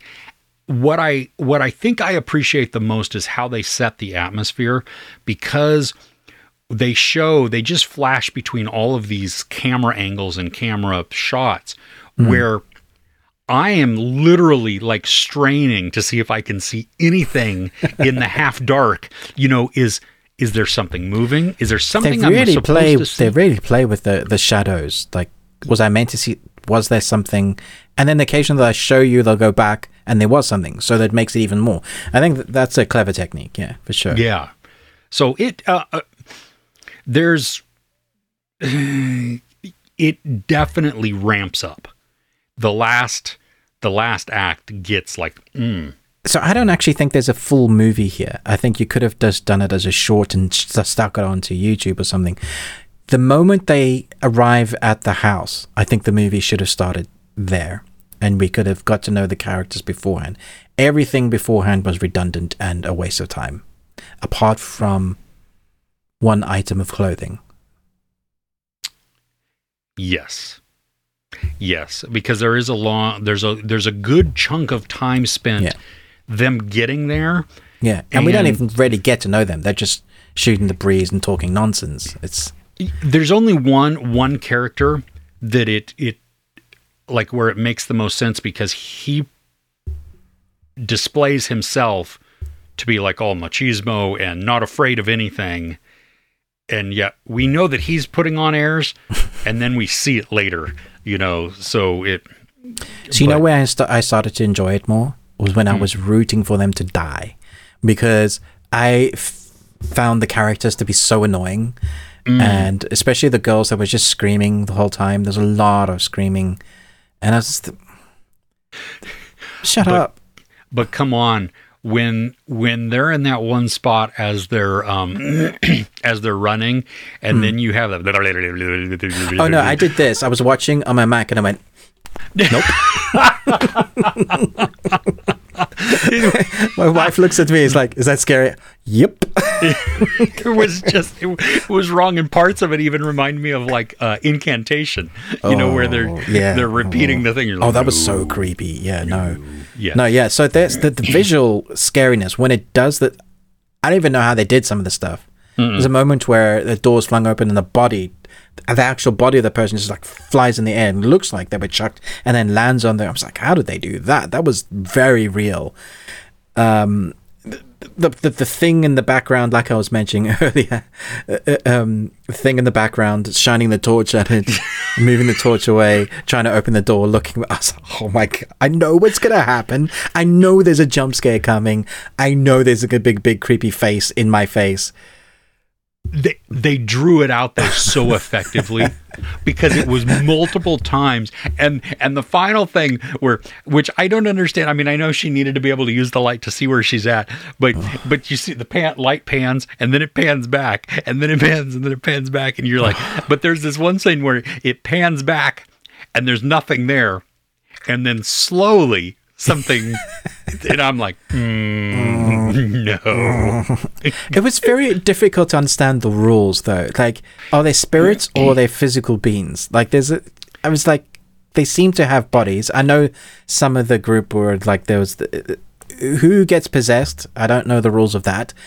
Does it have trans-dimensional powers? Because there seem to be weird rules about like where people were. And not all of them were in the room, but I guess if you were just associated with touching anything in that place, then you were doomed from beginning. Yes. There's a doll in this that I didn't find scary at all. Like, they could have made the doll scary. I was just like, what is that? I just like, oh, nice doll.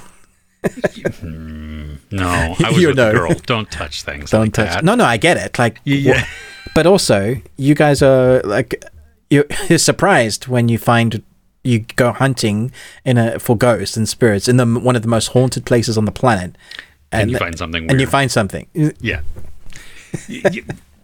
True. Yeah, absolutely. No, I did. There was a portion where a visual changed and individuals recognized the change. Oh, yeah.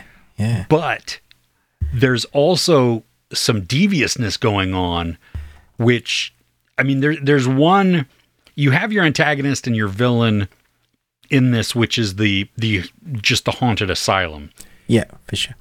But then there's another, and there is also, I think it's just fair to say, the guy that's controlling, he wants to get everything, like they call him the captain, and he wants to get all the footage, and he wants to get a good show.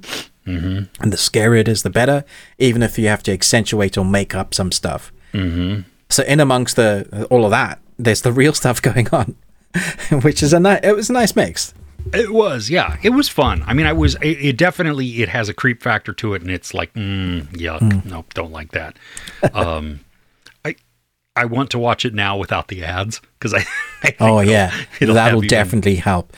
I want to watch it from the beginning of, like, after the first half an hour.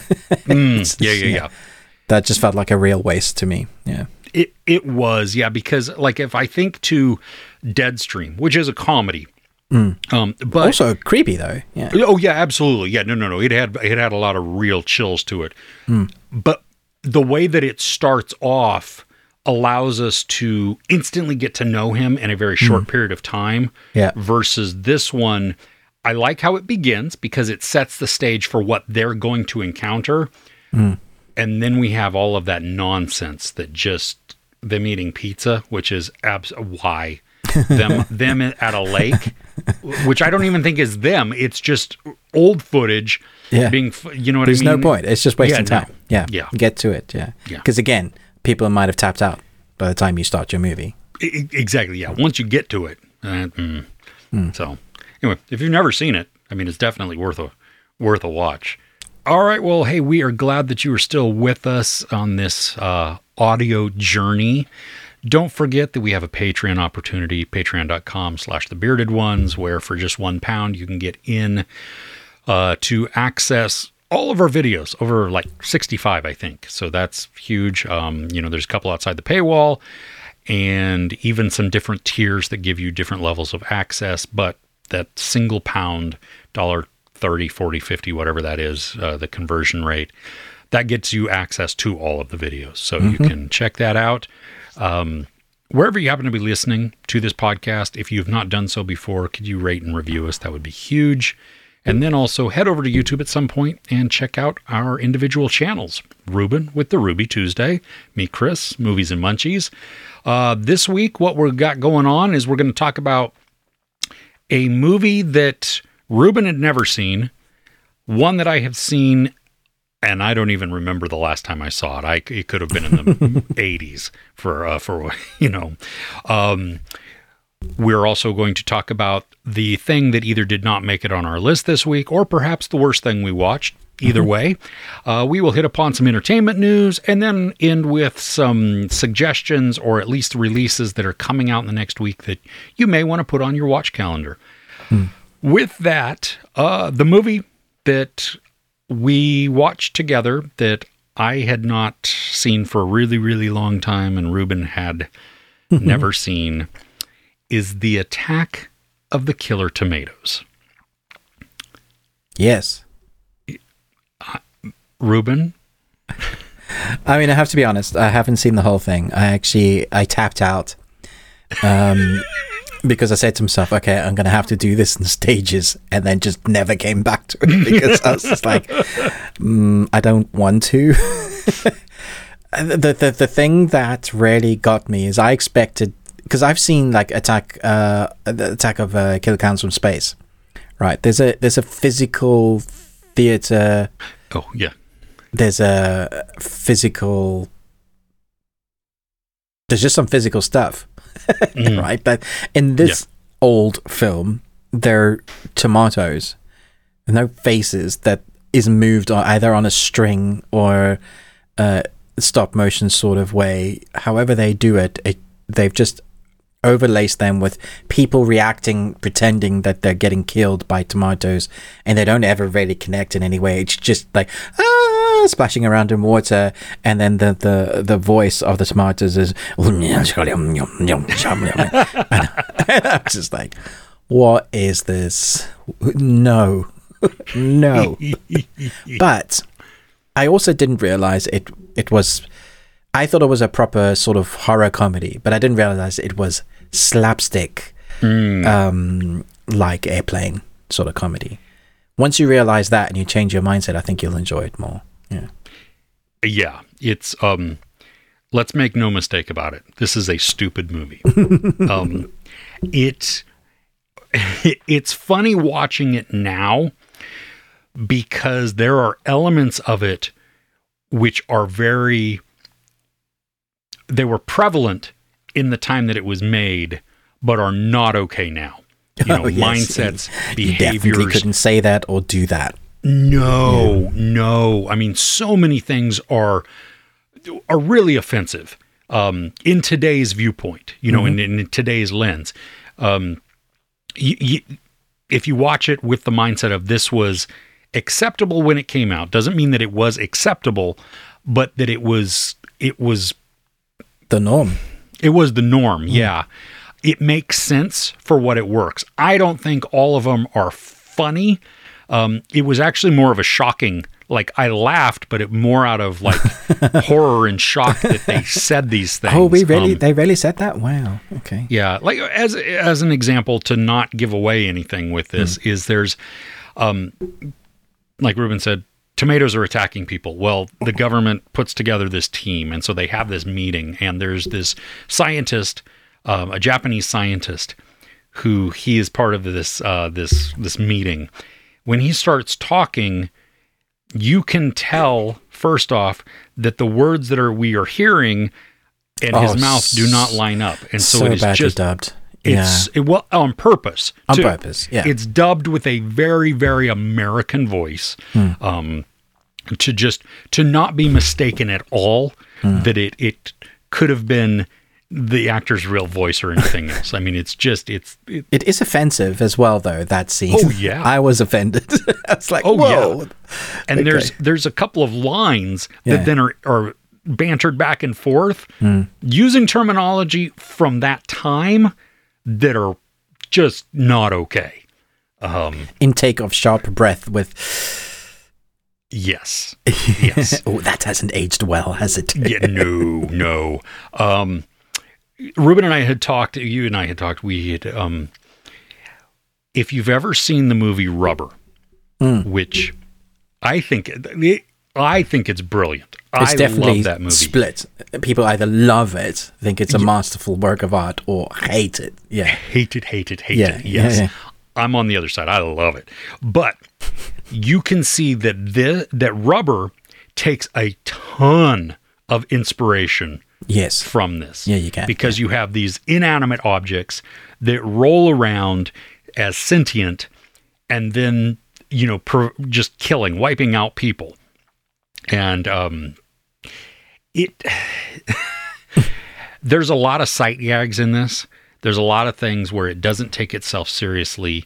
Actually, the whole thing doesn't take itself seriously. And that's what I think works. If you look at it from the airplane mindset, the Naked Gun mindset, some of these things that are ridiculous, stupid, and absurd, it will work sort of. That you can laugh because some of it is silly. Take out the offensive parts of it. There are some very funny moments. I was telling Ruben, there's a scene that clearly shows San Francisco. Okay, you can see Alcatraz in the back. It is looking down a very steep street, and the trolley is coming up. Unmistakable San Francisco, and the title across the screen says New York. And so it's just, which I even rewound because I was like, no, my mind said something else, right? That's not what that said. And yep, sure enough. So there's these little things here and there. There's a Superman reference in this, which was just, it's brief and it's stupid and it works. Yeah, I want Ruben to finish it. I think you need to finish it. It's 90 minutes, I think, 82 minutes, something like that. It's not overly long. It feels long. Some of it, you know what? Some of it reminds me of Kubrick's Dr. Strangelove. I was trying to remember the whole thing. Yeah. That movie is so much better. Way, way, way, way better. I mean, that's Kubrick. Yeah. And it's so much more funny, so much more just poignant in its humor. This still has some of those elements, and you can see what it's trying to do. I don't think it nails it on most of them, but it is kind of fun, and it is especially from a stupid standpoint. Yeah. So Ruben's going to finish it just because. He is. Just because. I mean, just because you should. Okay. But, yeah. Okay. Ruben, what didn't make it on your list? It Lives Inside. I think we briefly talked about this off air. I think you did a review for it a couple of weeks ago. Oh, the Indian horror that's in English. I mean, it's in America, but yeah. Oh, yeah. Okay. Not because it's not good, just because it didn't make it onto my list as being excellent. Gotcha. Yeah, this is a strange one for me because I don't know how you can market it as a horror, but also it's definitely horror in places. But the thing is, I wasn't scared ever in this. I just thought like the makeup of it was cool. I like the close quarter shooting in the house. I like the setup of the storyline. I like the fact that it's a culture, which makes it more interesting. So it's a different culture, the Indian culture, and like there's this entity evil in a jar. Don't break the jar, sort of thing. That works well. And there are certainly some creepy moments, but I don't think it holds it. I don't think that there's enough for you. I like the design and the creature and all of that. I think that the idea to me is really interesting. Yeah. So on one hand, I think there's a half decent thriller movie, but if it was maybe marketed as that more, rather than like straight up, this is going to be like one of the scariest horrors you've ever seen from the maker of Get Out, that kind of thing. Yeah. It's just not on that level for me. So although I enjoyed it, and I definitely would watch it at streaming, I don't think I would venture out to the cinema to go and watch it, if that makes sense. Gotcha. Did it just come out in cinemas for you? I think it just came out in cinemas in the UK, but I know it's been out. Yeah, because I think it's probably like select cinemas and VOD. Oh, okay. Yeah, because it's already on VOD here. Yeah, it was in theaters briefly, but so I enjoyed it, and I like the acting. I think the actress is very good, and I like there's this I guess there's a growth in the character. She doesn't want to be associated with the crazy Indian girl because she's Indian. But there's a growth from her character, I guess, is kind of forced on her. Yeah. Yeah. There was an interesting family dynamic there, especially as the main character is kind of fighting against that her heritage, that identity. She just wants to be normal. Yeah. Well, and normal being Americanized. Normal. Yeah. And that meant like foregoing a lot of her own traditions and stuff, which I think there's an interesting story in that and an interesting commentary in that, because you shouldn't, I can understand, okay, so you're in a culture that you're growing up in and you want to embrace that, but you shouldn't have to strip away your heritage. You would think you would embrace that, because it's normally when you go to schools and stuff, if you I don't know in America, but when I came from South Africa, being South African to British, that was a thing that helped me. Like, it wasn't a negative. So I don't know if being Indian in America as a young girl is negative, but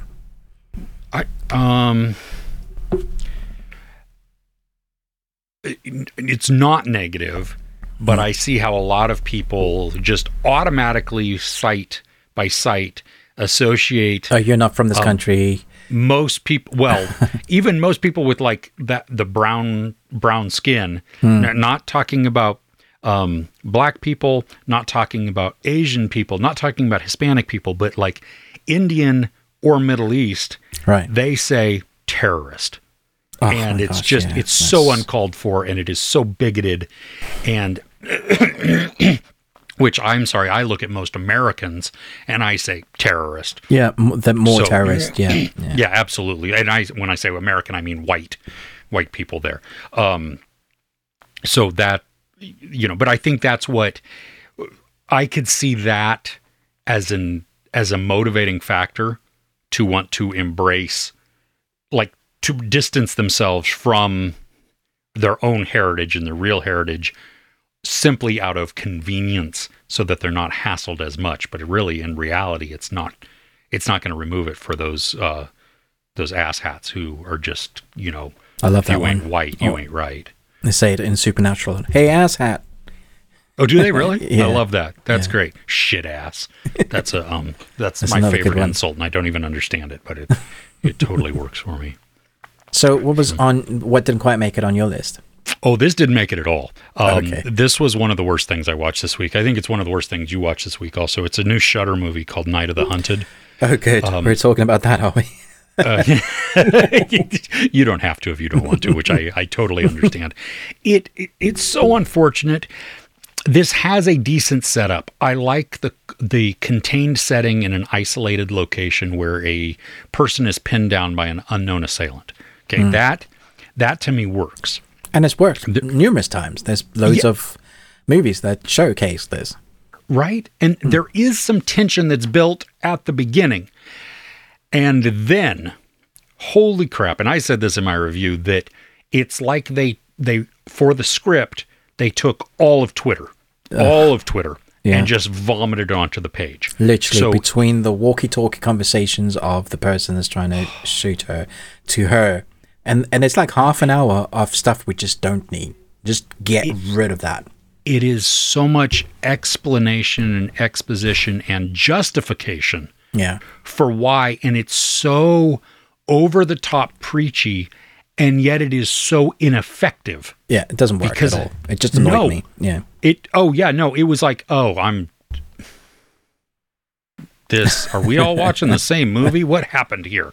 Now, I know you said you liked the sort of how she uses the store, but for me, I thought she could have done so much more. There were so many times I saw ways for her, the stuff she could use to get out. I wanted her, because it's a convenience store and it had so much stuff because it's a gas station that you could literally MacGyver your way out. It wouldn't take much brain power. Like, there's so many times I thought, no, you definitely could escape this. Like, I'm not believing this. Where are you going to go, though?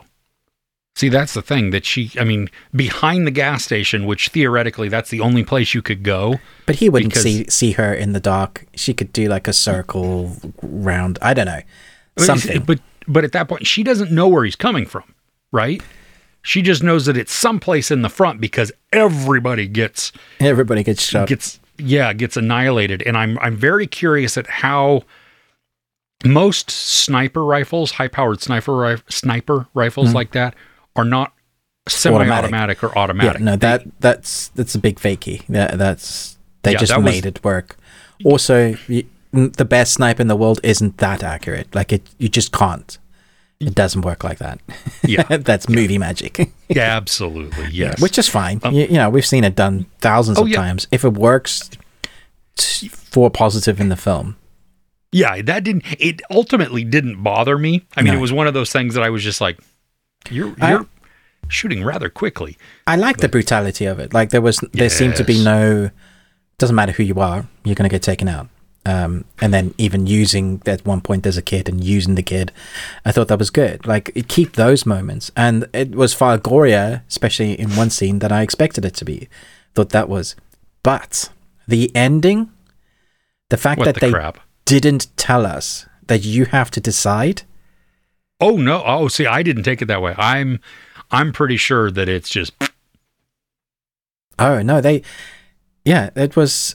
Because he literally says, blah, blah, and then they don't tell you. And I was like, is that really how you're going to end it?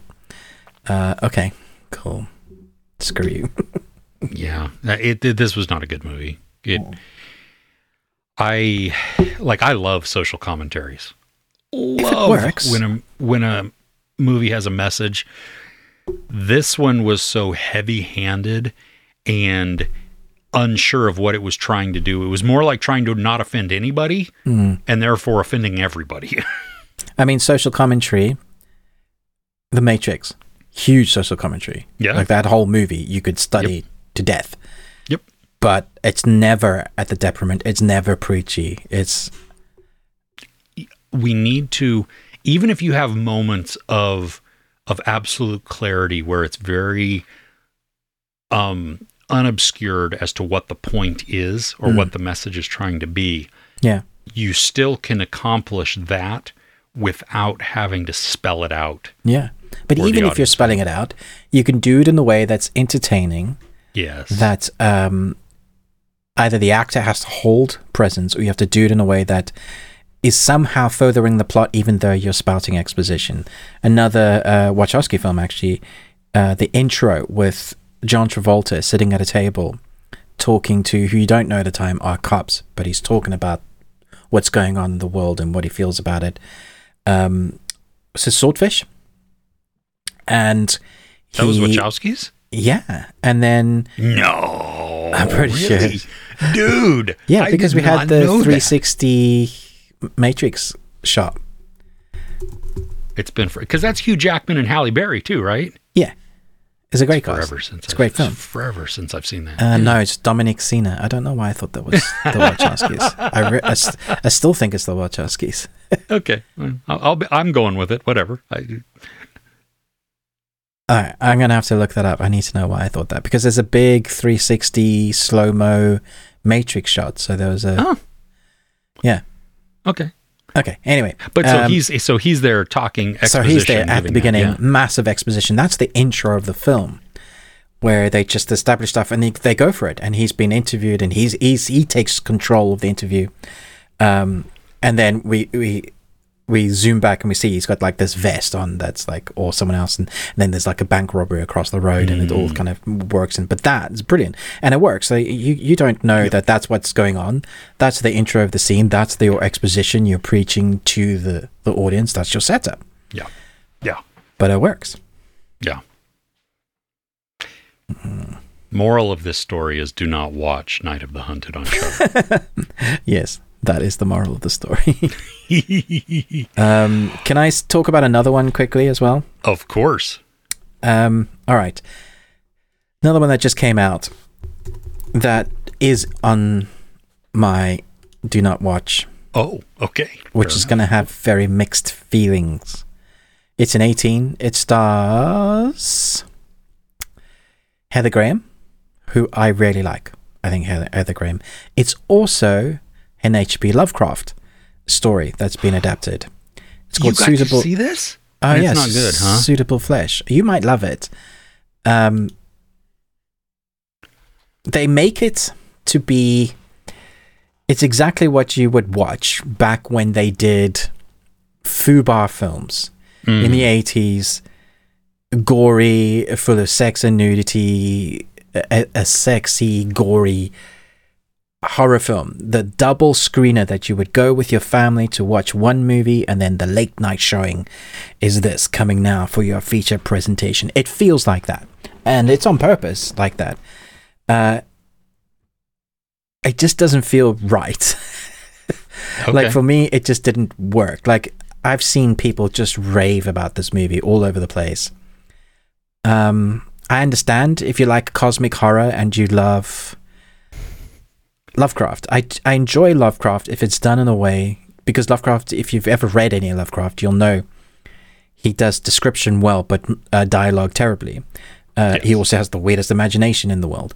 And that's why people love the cosmic horror stuff, because of what you get from his mind. So when you're trying to adapt that into what this is, the premise itself is very interesting. There's this, it's a curse basically of an old man that is dying, and he's researching a way not to die. He's literally the worst man in the world ever. Like, he's just sucky human being, but he has a lot of money, and he has a son that he's trying to basically make his spirit jump into his son's body. That's the the premise of it.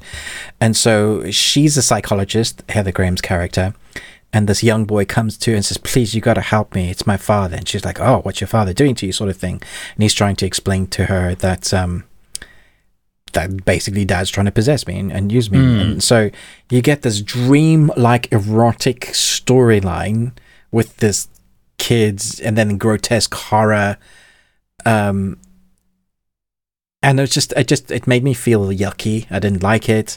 I don't watch those movies anymore. I watch lots of horrors, and I don't mind nudity and cosmic stuff. I've seen The Color of Money with not Color Money, Color of Color Out of Space. Color Out of Space. Thank you. And I wasn't a huge fan of that, but it certainly was better than this. So I'm really trying to understand what people love of this. So, yeah, an incredibly enjoyable, if somewhat confusing adaptation. This is like a user review.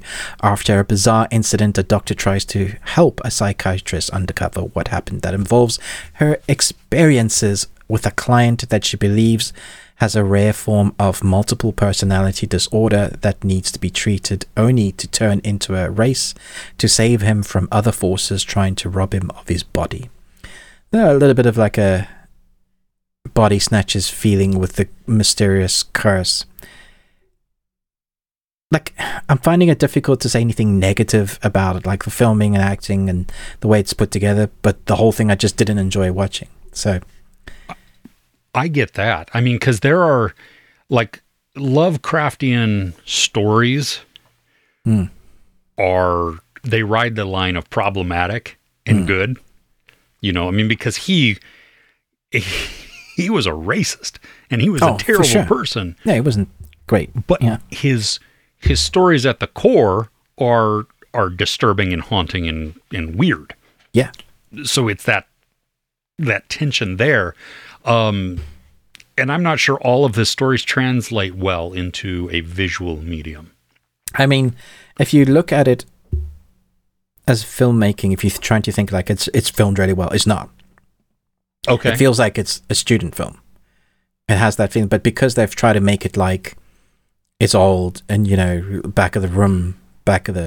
you walk into the video video store and you walk right into the back near the pornographic section. You know, that's sort of it's that sort of movie that you're experiencing. So it's not meant to be filmed good, but I think it's going to be very hard for some to look at this and go, who made this? Like, because it feels cheap. Yeah. Okay. That's good to know. That's good to know, because it comes out some theaters and maybe some VOD on the 27th. Yeah. The funny thing is that it's a Shudder movie, so I don't know when it's actually going to hit Shudder, though. Well, it says here, at least in the UK cinemas from the 27th of October and available on digital download from the 27th of November. Oh, wow. Okay.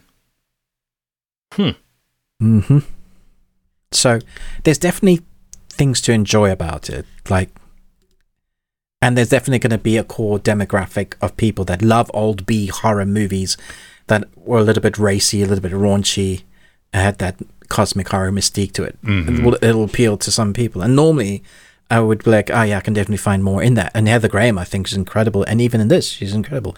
But I can't say yeah, I enjoyed this at all. Fair enough. Okay, yeah. It's a weird line. Yeah. Okay. Cool. Well, I'm going to hopefully get to see it, but with the massive caveat in my head that you may enjoy it better now. Or you may come back next week and go, what are you talking about? This is great. Or you were absolutely right. This is trash. Oh, man. All right. You want to hit up some news? Yeah, let's do it. Okay. I only have a couple. Okay. Because earlier in the podcast, we were talking about, we mentioned Winnie the Pooh, Blood and Honey, and we talked about Through Blind Mice. CBS News in Miami reported this week that a fourth grade math teacher accidentally, air quotes there, huge, accidentally showed his students Winnie the Pooh, Blood and Honey. And apparently, though, he let it go on even after the kids were like, we don't want to watch this. And I mean, even if you accidentally start it, there is a conscious decision, because right off the bat, this is not the movie I meant. Yeah, that's not the one. Yeah. Yeah, which leads me to believe that he or she did it on purpose. Yeah. That's not okay. Yeah, no, I would be pissed. That's going to give kids nightmares, might need therapy. It could really mess them up. And what if Winnie the Pooh was like their favorite stories and stuff? Yeah, and the movie is not for kids. I mean, it's not for anybody, but it's not for kids, especially. Do you want to hear some funny news? Yes.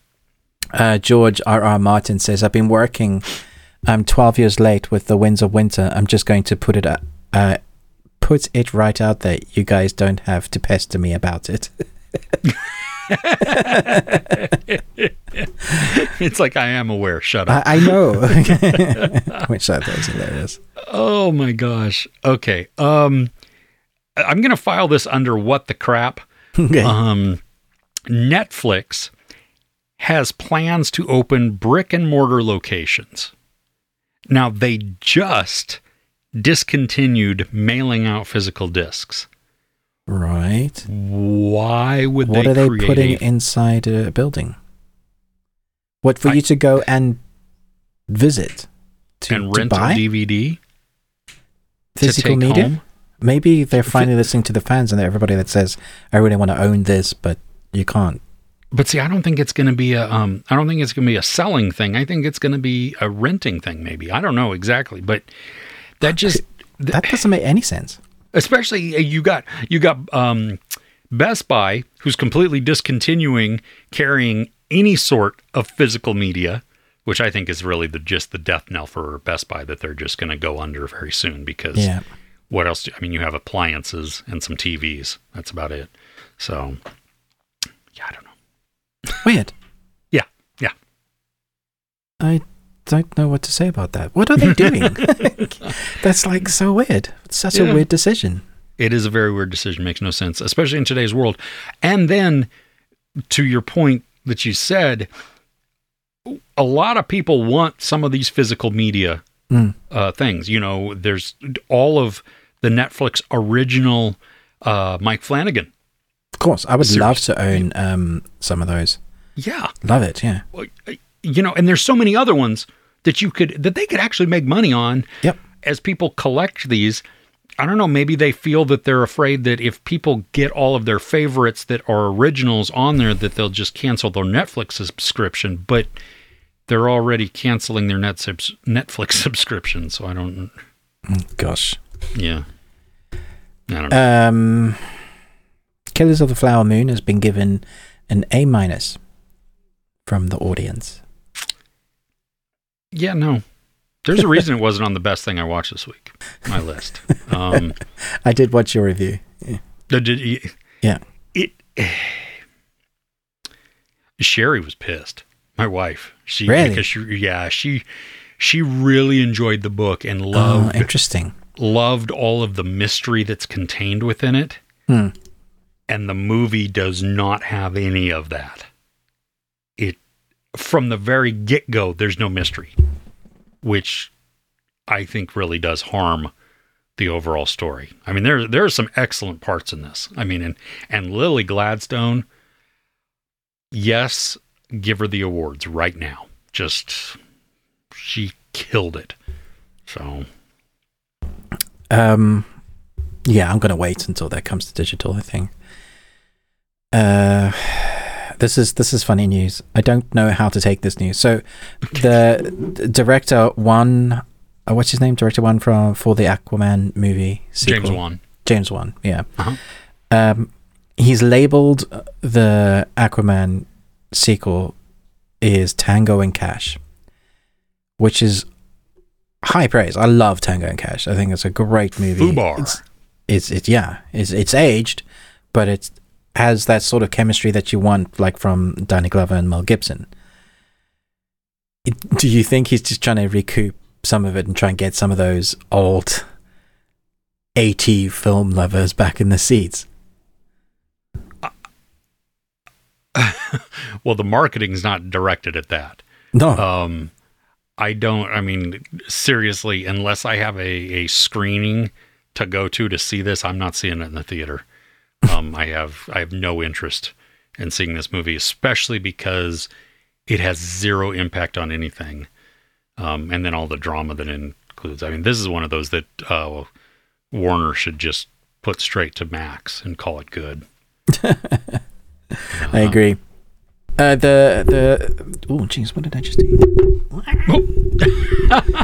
For those on the audio that are just hearing all kinds of noises, Ruben's microphone just like flipped straight up in the air. It's a life of its own. Oh it was just like, I'm done. Goodbye. The Insomniac, who just released Spider-Man 2, they said they're waiting to see the fans' reactions to you getting to play as Venom, and if it's as like one of the characters or part of the story, as to whether they will do the next game be a Venom game. Oh, yeah, that's interesting. That's very cool. I like that. I would think that people would still enjoy that. Oh, for sure. Yeah, especially because Spider-Man, the Spider-Man games have set the bar for quality and graphics and enjoyment, right? That so many people are like, oh my gosh. And I know my youngest got it. It arrived in the mail yesterday and came home after work, grabbed it, and then we didn't see him again. So, have you seen Australia? Not the continent, but the movie with Nicole Kidman and Hugh Jackman? Directed by Baz Luhrmann. I have not. I know where you're going with this, though. Did you hear the news? I don't understand. Well, I didn't watch the trailer either. Okay, so I actually did some research and I read up on the article, so I know a little bit about it. So Hulu is going to release it as a 6-part series. Okay. It's going to be edited by Baz Luhrmann himself. He in an interview he said this is telling a different story, so it's not called Australia anymore. It focuses on a different character, completely telling a different story. Same characters.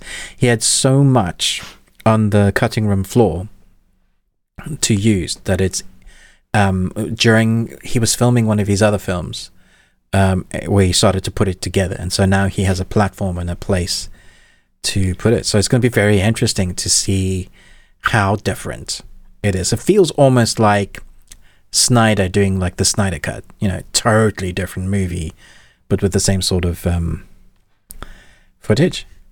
Yeah, that weird, right? Very weird. What a strange world we live in.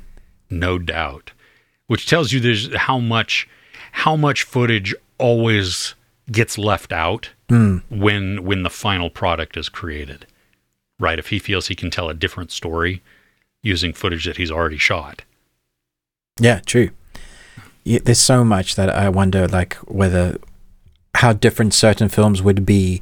We had that Fantastic Four film, and there were massive rumors that that film was very good at one stage before the execs jumped in.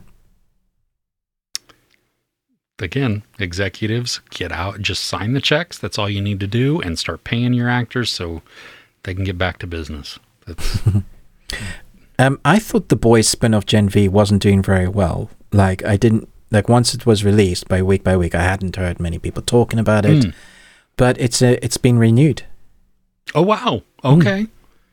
That's cool. I just got the final 2 episodes, so I've got to watch that to see how the series wraps up, because I didn't, it was incomplete for me, so it's not fair to to give it any kind of real rating. I mean, I was enjoying what I was seeing. I was diving into the mystery some, and I loved the brutality, but that's good to hear. Okay.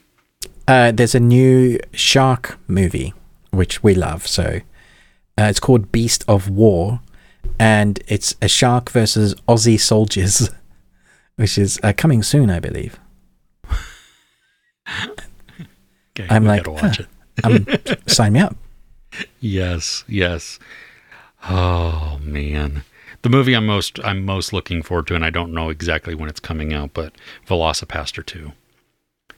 I'm so excited because they've shared that they're finished filming it all, and they may even be close to done with all of the production complete. So, yeah.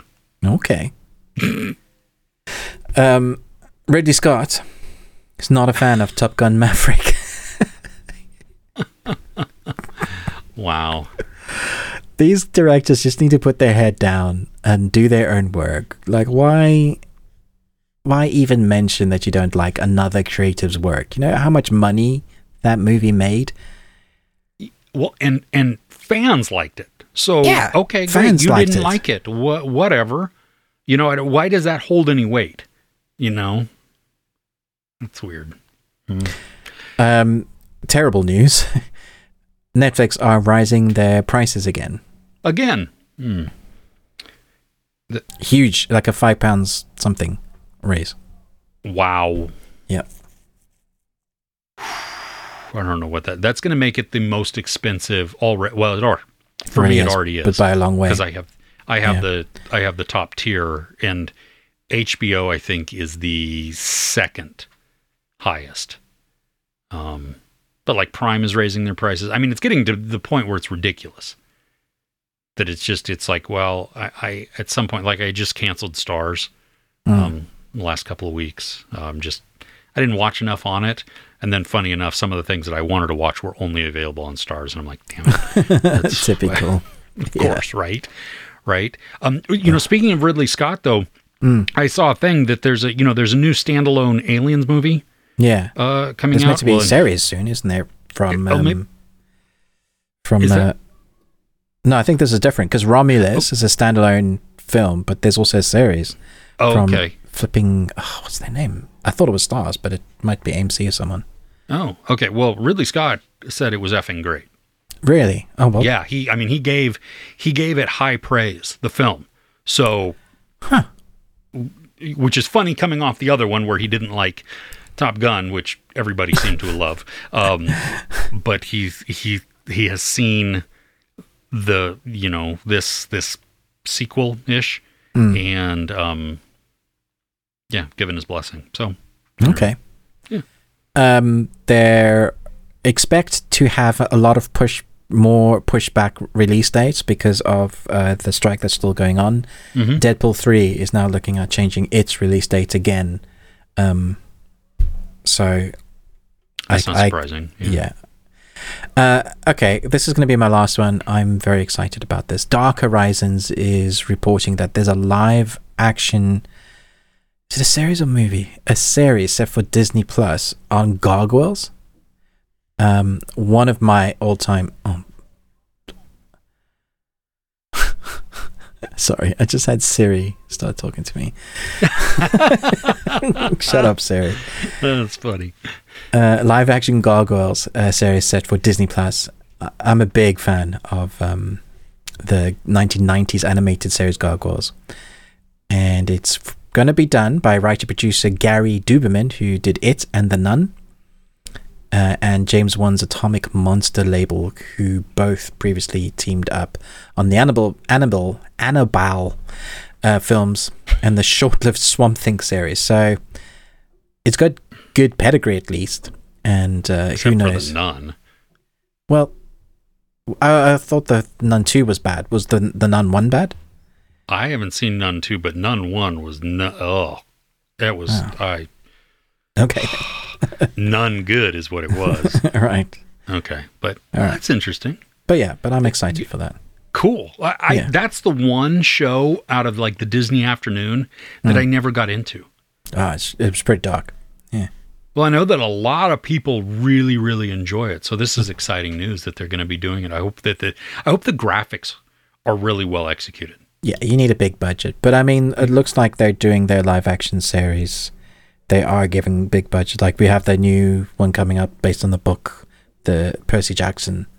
Yeah. And that actually looks pretty decent. So, fingers crossed they can do a good job with it. Absolutely. Cool. Should we talk about what we're looking forward to? Yes. Yes. Cool. Anime. Okay. Pluto. On Pluto? Is that what it's called? It's literally called Pluto. When the world's 7 most advanced robots and their human allies are murdered one by one, Inspector Gesht soon discovers that he's also in danger. It's a sci-fi fantasy anime, cerebral, suspenseful, and I've seen the trailer.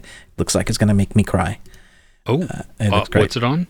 Netflix. This is a Netflix original anime. They've been working on this for a few years, this one. Oh, wow. What day does it come out? Thursday. It'll drop, I presume, all of them on Thursday. Oh, okay. Something that I know we're both looking forward to. You've started watching it. I have not yet. But on Monday, the 23rd, Max is bringing back 30 coins. 30 monedas. Season 2. 3 years in the making. Yeah, well, yeah. It's a long time. I had to rewatch the last episode just so I could kind of know what was going on. And you've said, though, that it's like intense and... It's if you like the stuff that's bonkers in it, it's like doubled down on that. Nice. Yeah. Nice. Yeah. That's what I liked about that series, because it started off mysterious and then and supernaturally weird and stuff like that, and then just got darker and more crazy as it went along. Yeah. Yeah. Pain Hustlers, coming out on Friday on Netflix. It's Emily Blunt and Chris Evans, which should be enough reason for you to watch it. I'm excited to see it. Yeah. Yeah. Curses is a film coming to Apple on the 27th, on Friday as well. Is that not an animated series? Is it an animated series? Yeah. Oh, well, maybe I thought it was a film, but maybe I have been wrong many times. It is a series, you're right. Yes, it is animated. 10 episodes. Yeah. Are you going to be reviewing this? I don't know. They all drop at the same time, so I might. Okay. That could be. That's a good reason. And it looks pretty cool. Yeah, it could be fun. Yeah, I don't know. I'd be interested to see your take on an animated series. You don't often do those. I don't know. And it's not because I don't enjoy them.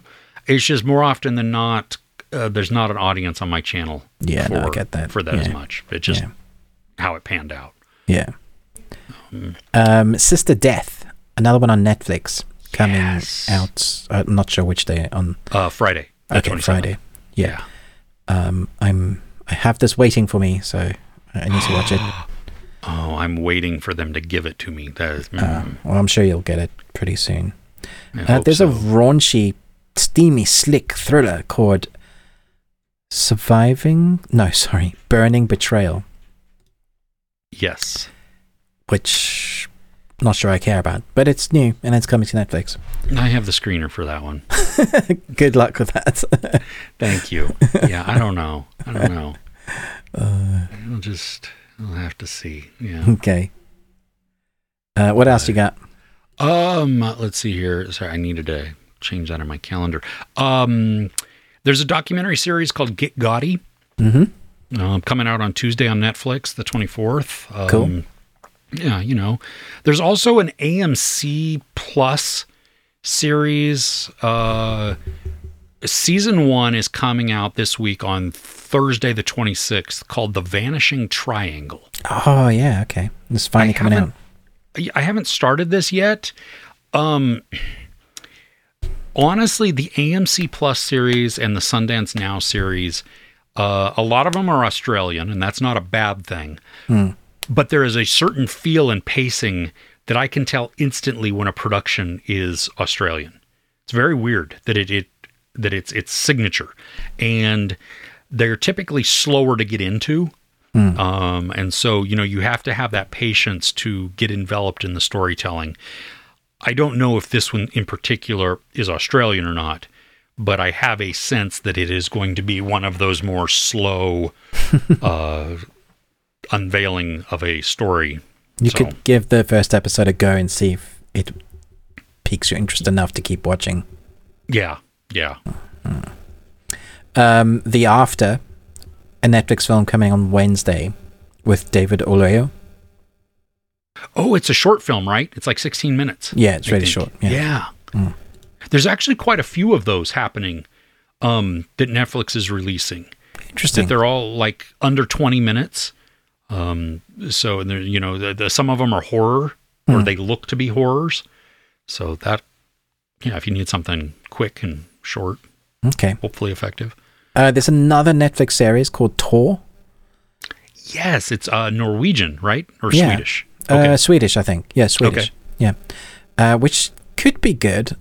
An immature and aimless 27-year-old throws himself into an unknown world of sex, drugs, and self-discovery after his closest companion's death. So it seems like, you lose your best friend and then you just need something to cover that pain. It could be an interesting character study if done well. And it's Swedish. Yeah, I'm looking forward to that. Friday the 27th. The last thing that I have on my list that I know of, there may be more, but on Apple, coming out on the 26th, that Thursday, The Enfield Poltergeist, season 1. I don't know exactly, because I haven't started watching it yet, and I've avoided trailers so that I could just kind of go in blind, but I think it's like dramatized documentary. Oh, yes, I think it's that, yeah. Okay. Yeah. So it has the potential to be a little creepy, freaky. We'll see. Yeah. Okay. And Apple typically does good things. At the cinema now, there's the Indian film Leo, which everybody will keep asking us in the comments to review. If you want to watch an Indian epic, that is available now, I believe. Also, it's the 30th anniversary for Hocus Pocus, and so at select cinemas you can go and watch that because they're screening again. I know even our local cinema are doing that, so that's, for me, it's like, if you got time and you wanna, that may be worth going. What's funny about Leo is that also this year, very shortly, there is an animated film coming to Netflix called Leo. Oh, that's true. Starring Adam Sandler and Bill Burr. That's true, yeah. So, people are going to tell me, hey, you need to review Leo, and I'm going to watch the animated one and And go, you go here like, you go. I have. Yeah, this is Nice. This is it. Funny. Funny indeed. I think it's kind of slow because Dune was supposed to come out this last week. It's been pushed. But you are missing one big one at the cinema. Am I really? Yeah. Five Nights at Freddy's. Comes out on the 26th. Yeah. About that. I could go to a screening this week at the theater. Okay. The embargo, though, is 10 hours after the first public screening. What? Or public showing. What? That doesn't make any sense. That's how bad I think it's going to be. It's also appearing on Peacock at the exact same time. Oh, no. So I am not going to the theater at all that doesn't to watch sound this. good at all. Yeah, it hits Peacock. I might watch it. If it's on Peacock, you might watch it. Okay. Maybe. I honestly, I was excited at the very beginning, and I've seen 2 full trailers, which I believe have showed me the entire movie. Okay, cool. I haven't even watched the... Like, I know of it because of the game. I never played any of the games, so... And it's Blumhouse, so I'm sure it's amazing. Okay. I'm hit and miss with Blumhouse, but... Yeah, me too. Okay. Yeah. Okay. Oh, cool. Well, hey, then thank you for joining us. This has been, overall, a very long episode, but hey, we had a lot to talk about. Hopefully you have enjoyed it. Hopefully there have been some titles on here that are at least creating a discussion within you that you may want to reach out to us and comment. Please do. Also, wherever you happen to listen to podcasts, if you could just rate and review us if you've never done so, that would be huge. Don't forget our Patreon opportunities at patreon.com/thebeardedones. £1 is that entry price to just get you all access to 60-something videos with more on the way. This week, we are doing the top 3 movies that you need to watch for Halloween. So we're looking forward to that. We have our individual YouTube channels. If you've never looked at our wonderfully bearded faces and our freaky backgrounds and Ruben's horrific gash that he's got across his head, I think he fell. I'm not exactly sure. But you could see all that on YouTube. Ruben with the Ruby Tuesday, and Chris, Movies and Munchies. With that, we will see you next week. Take care.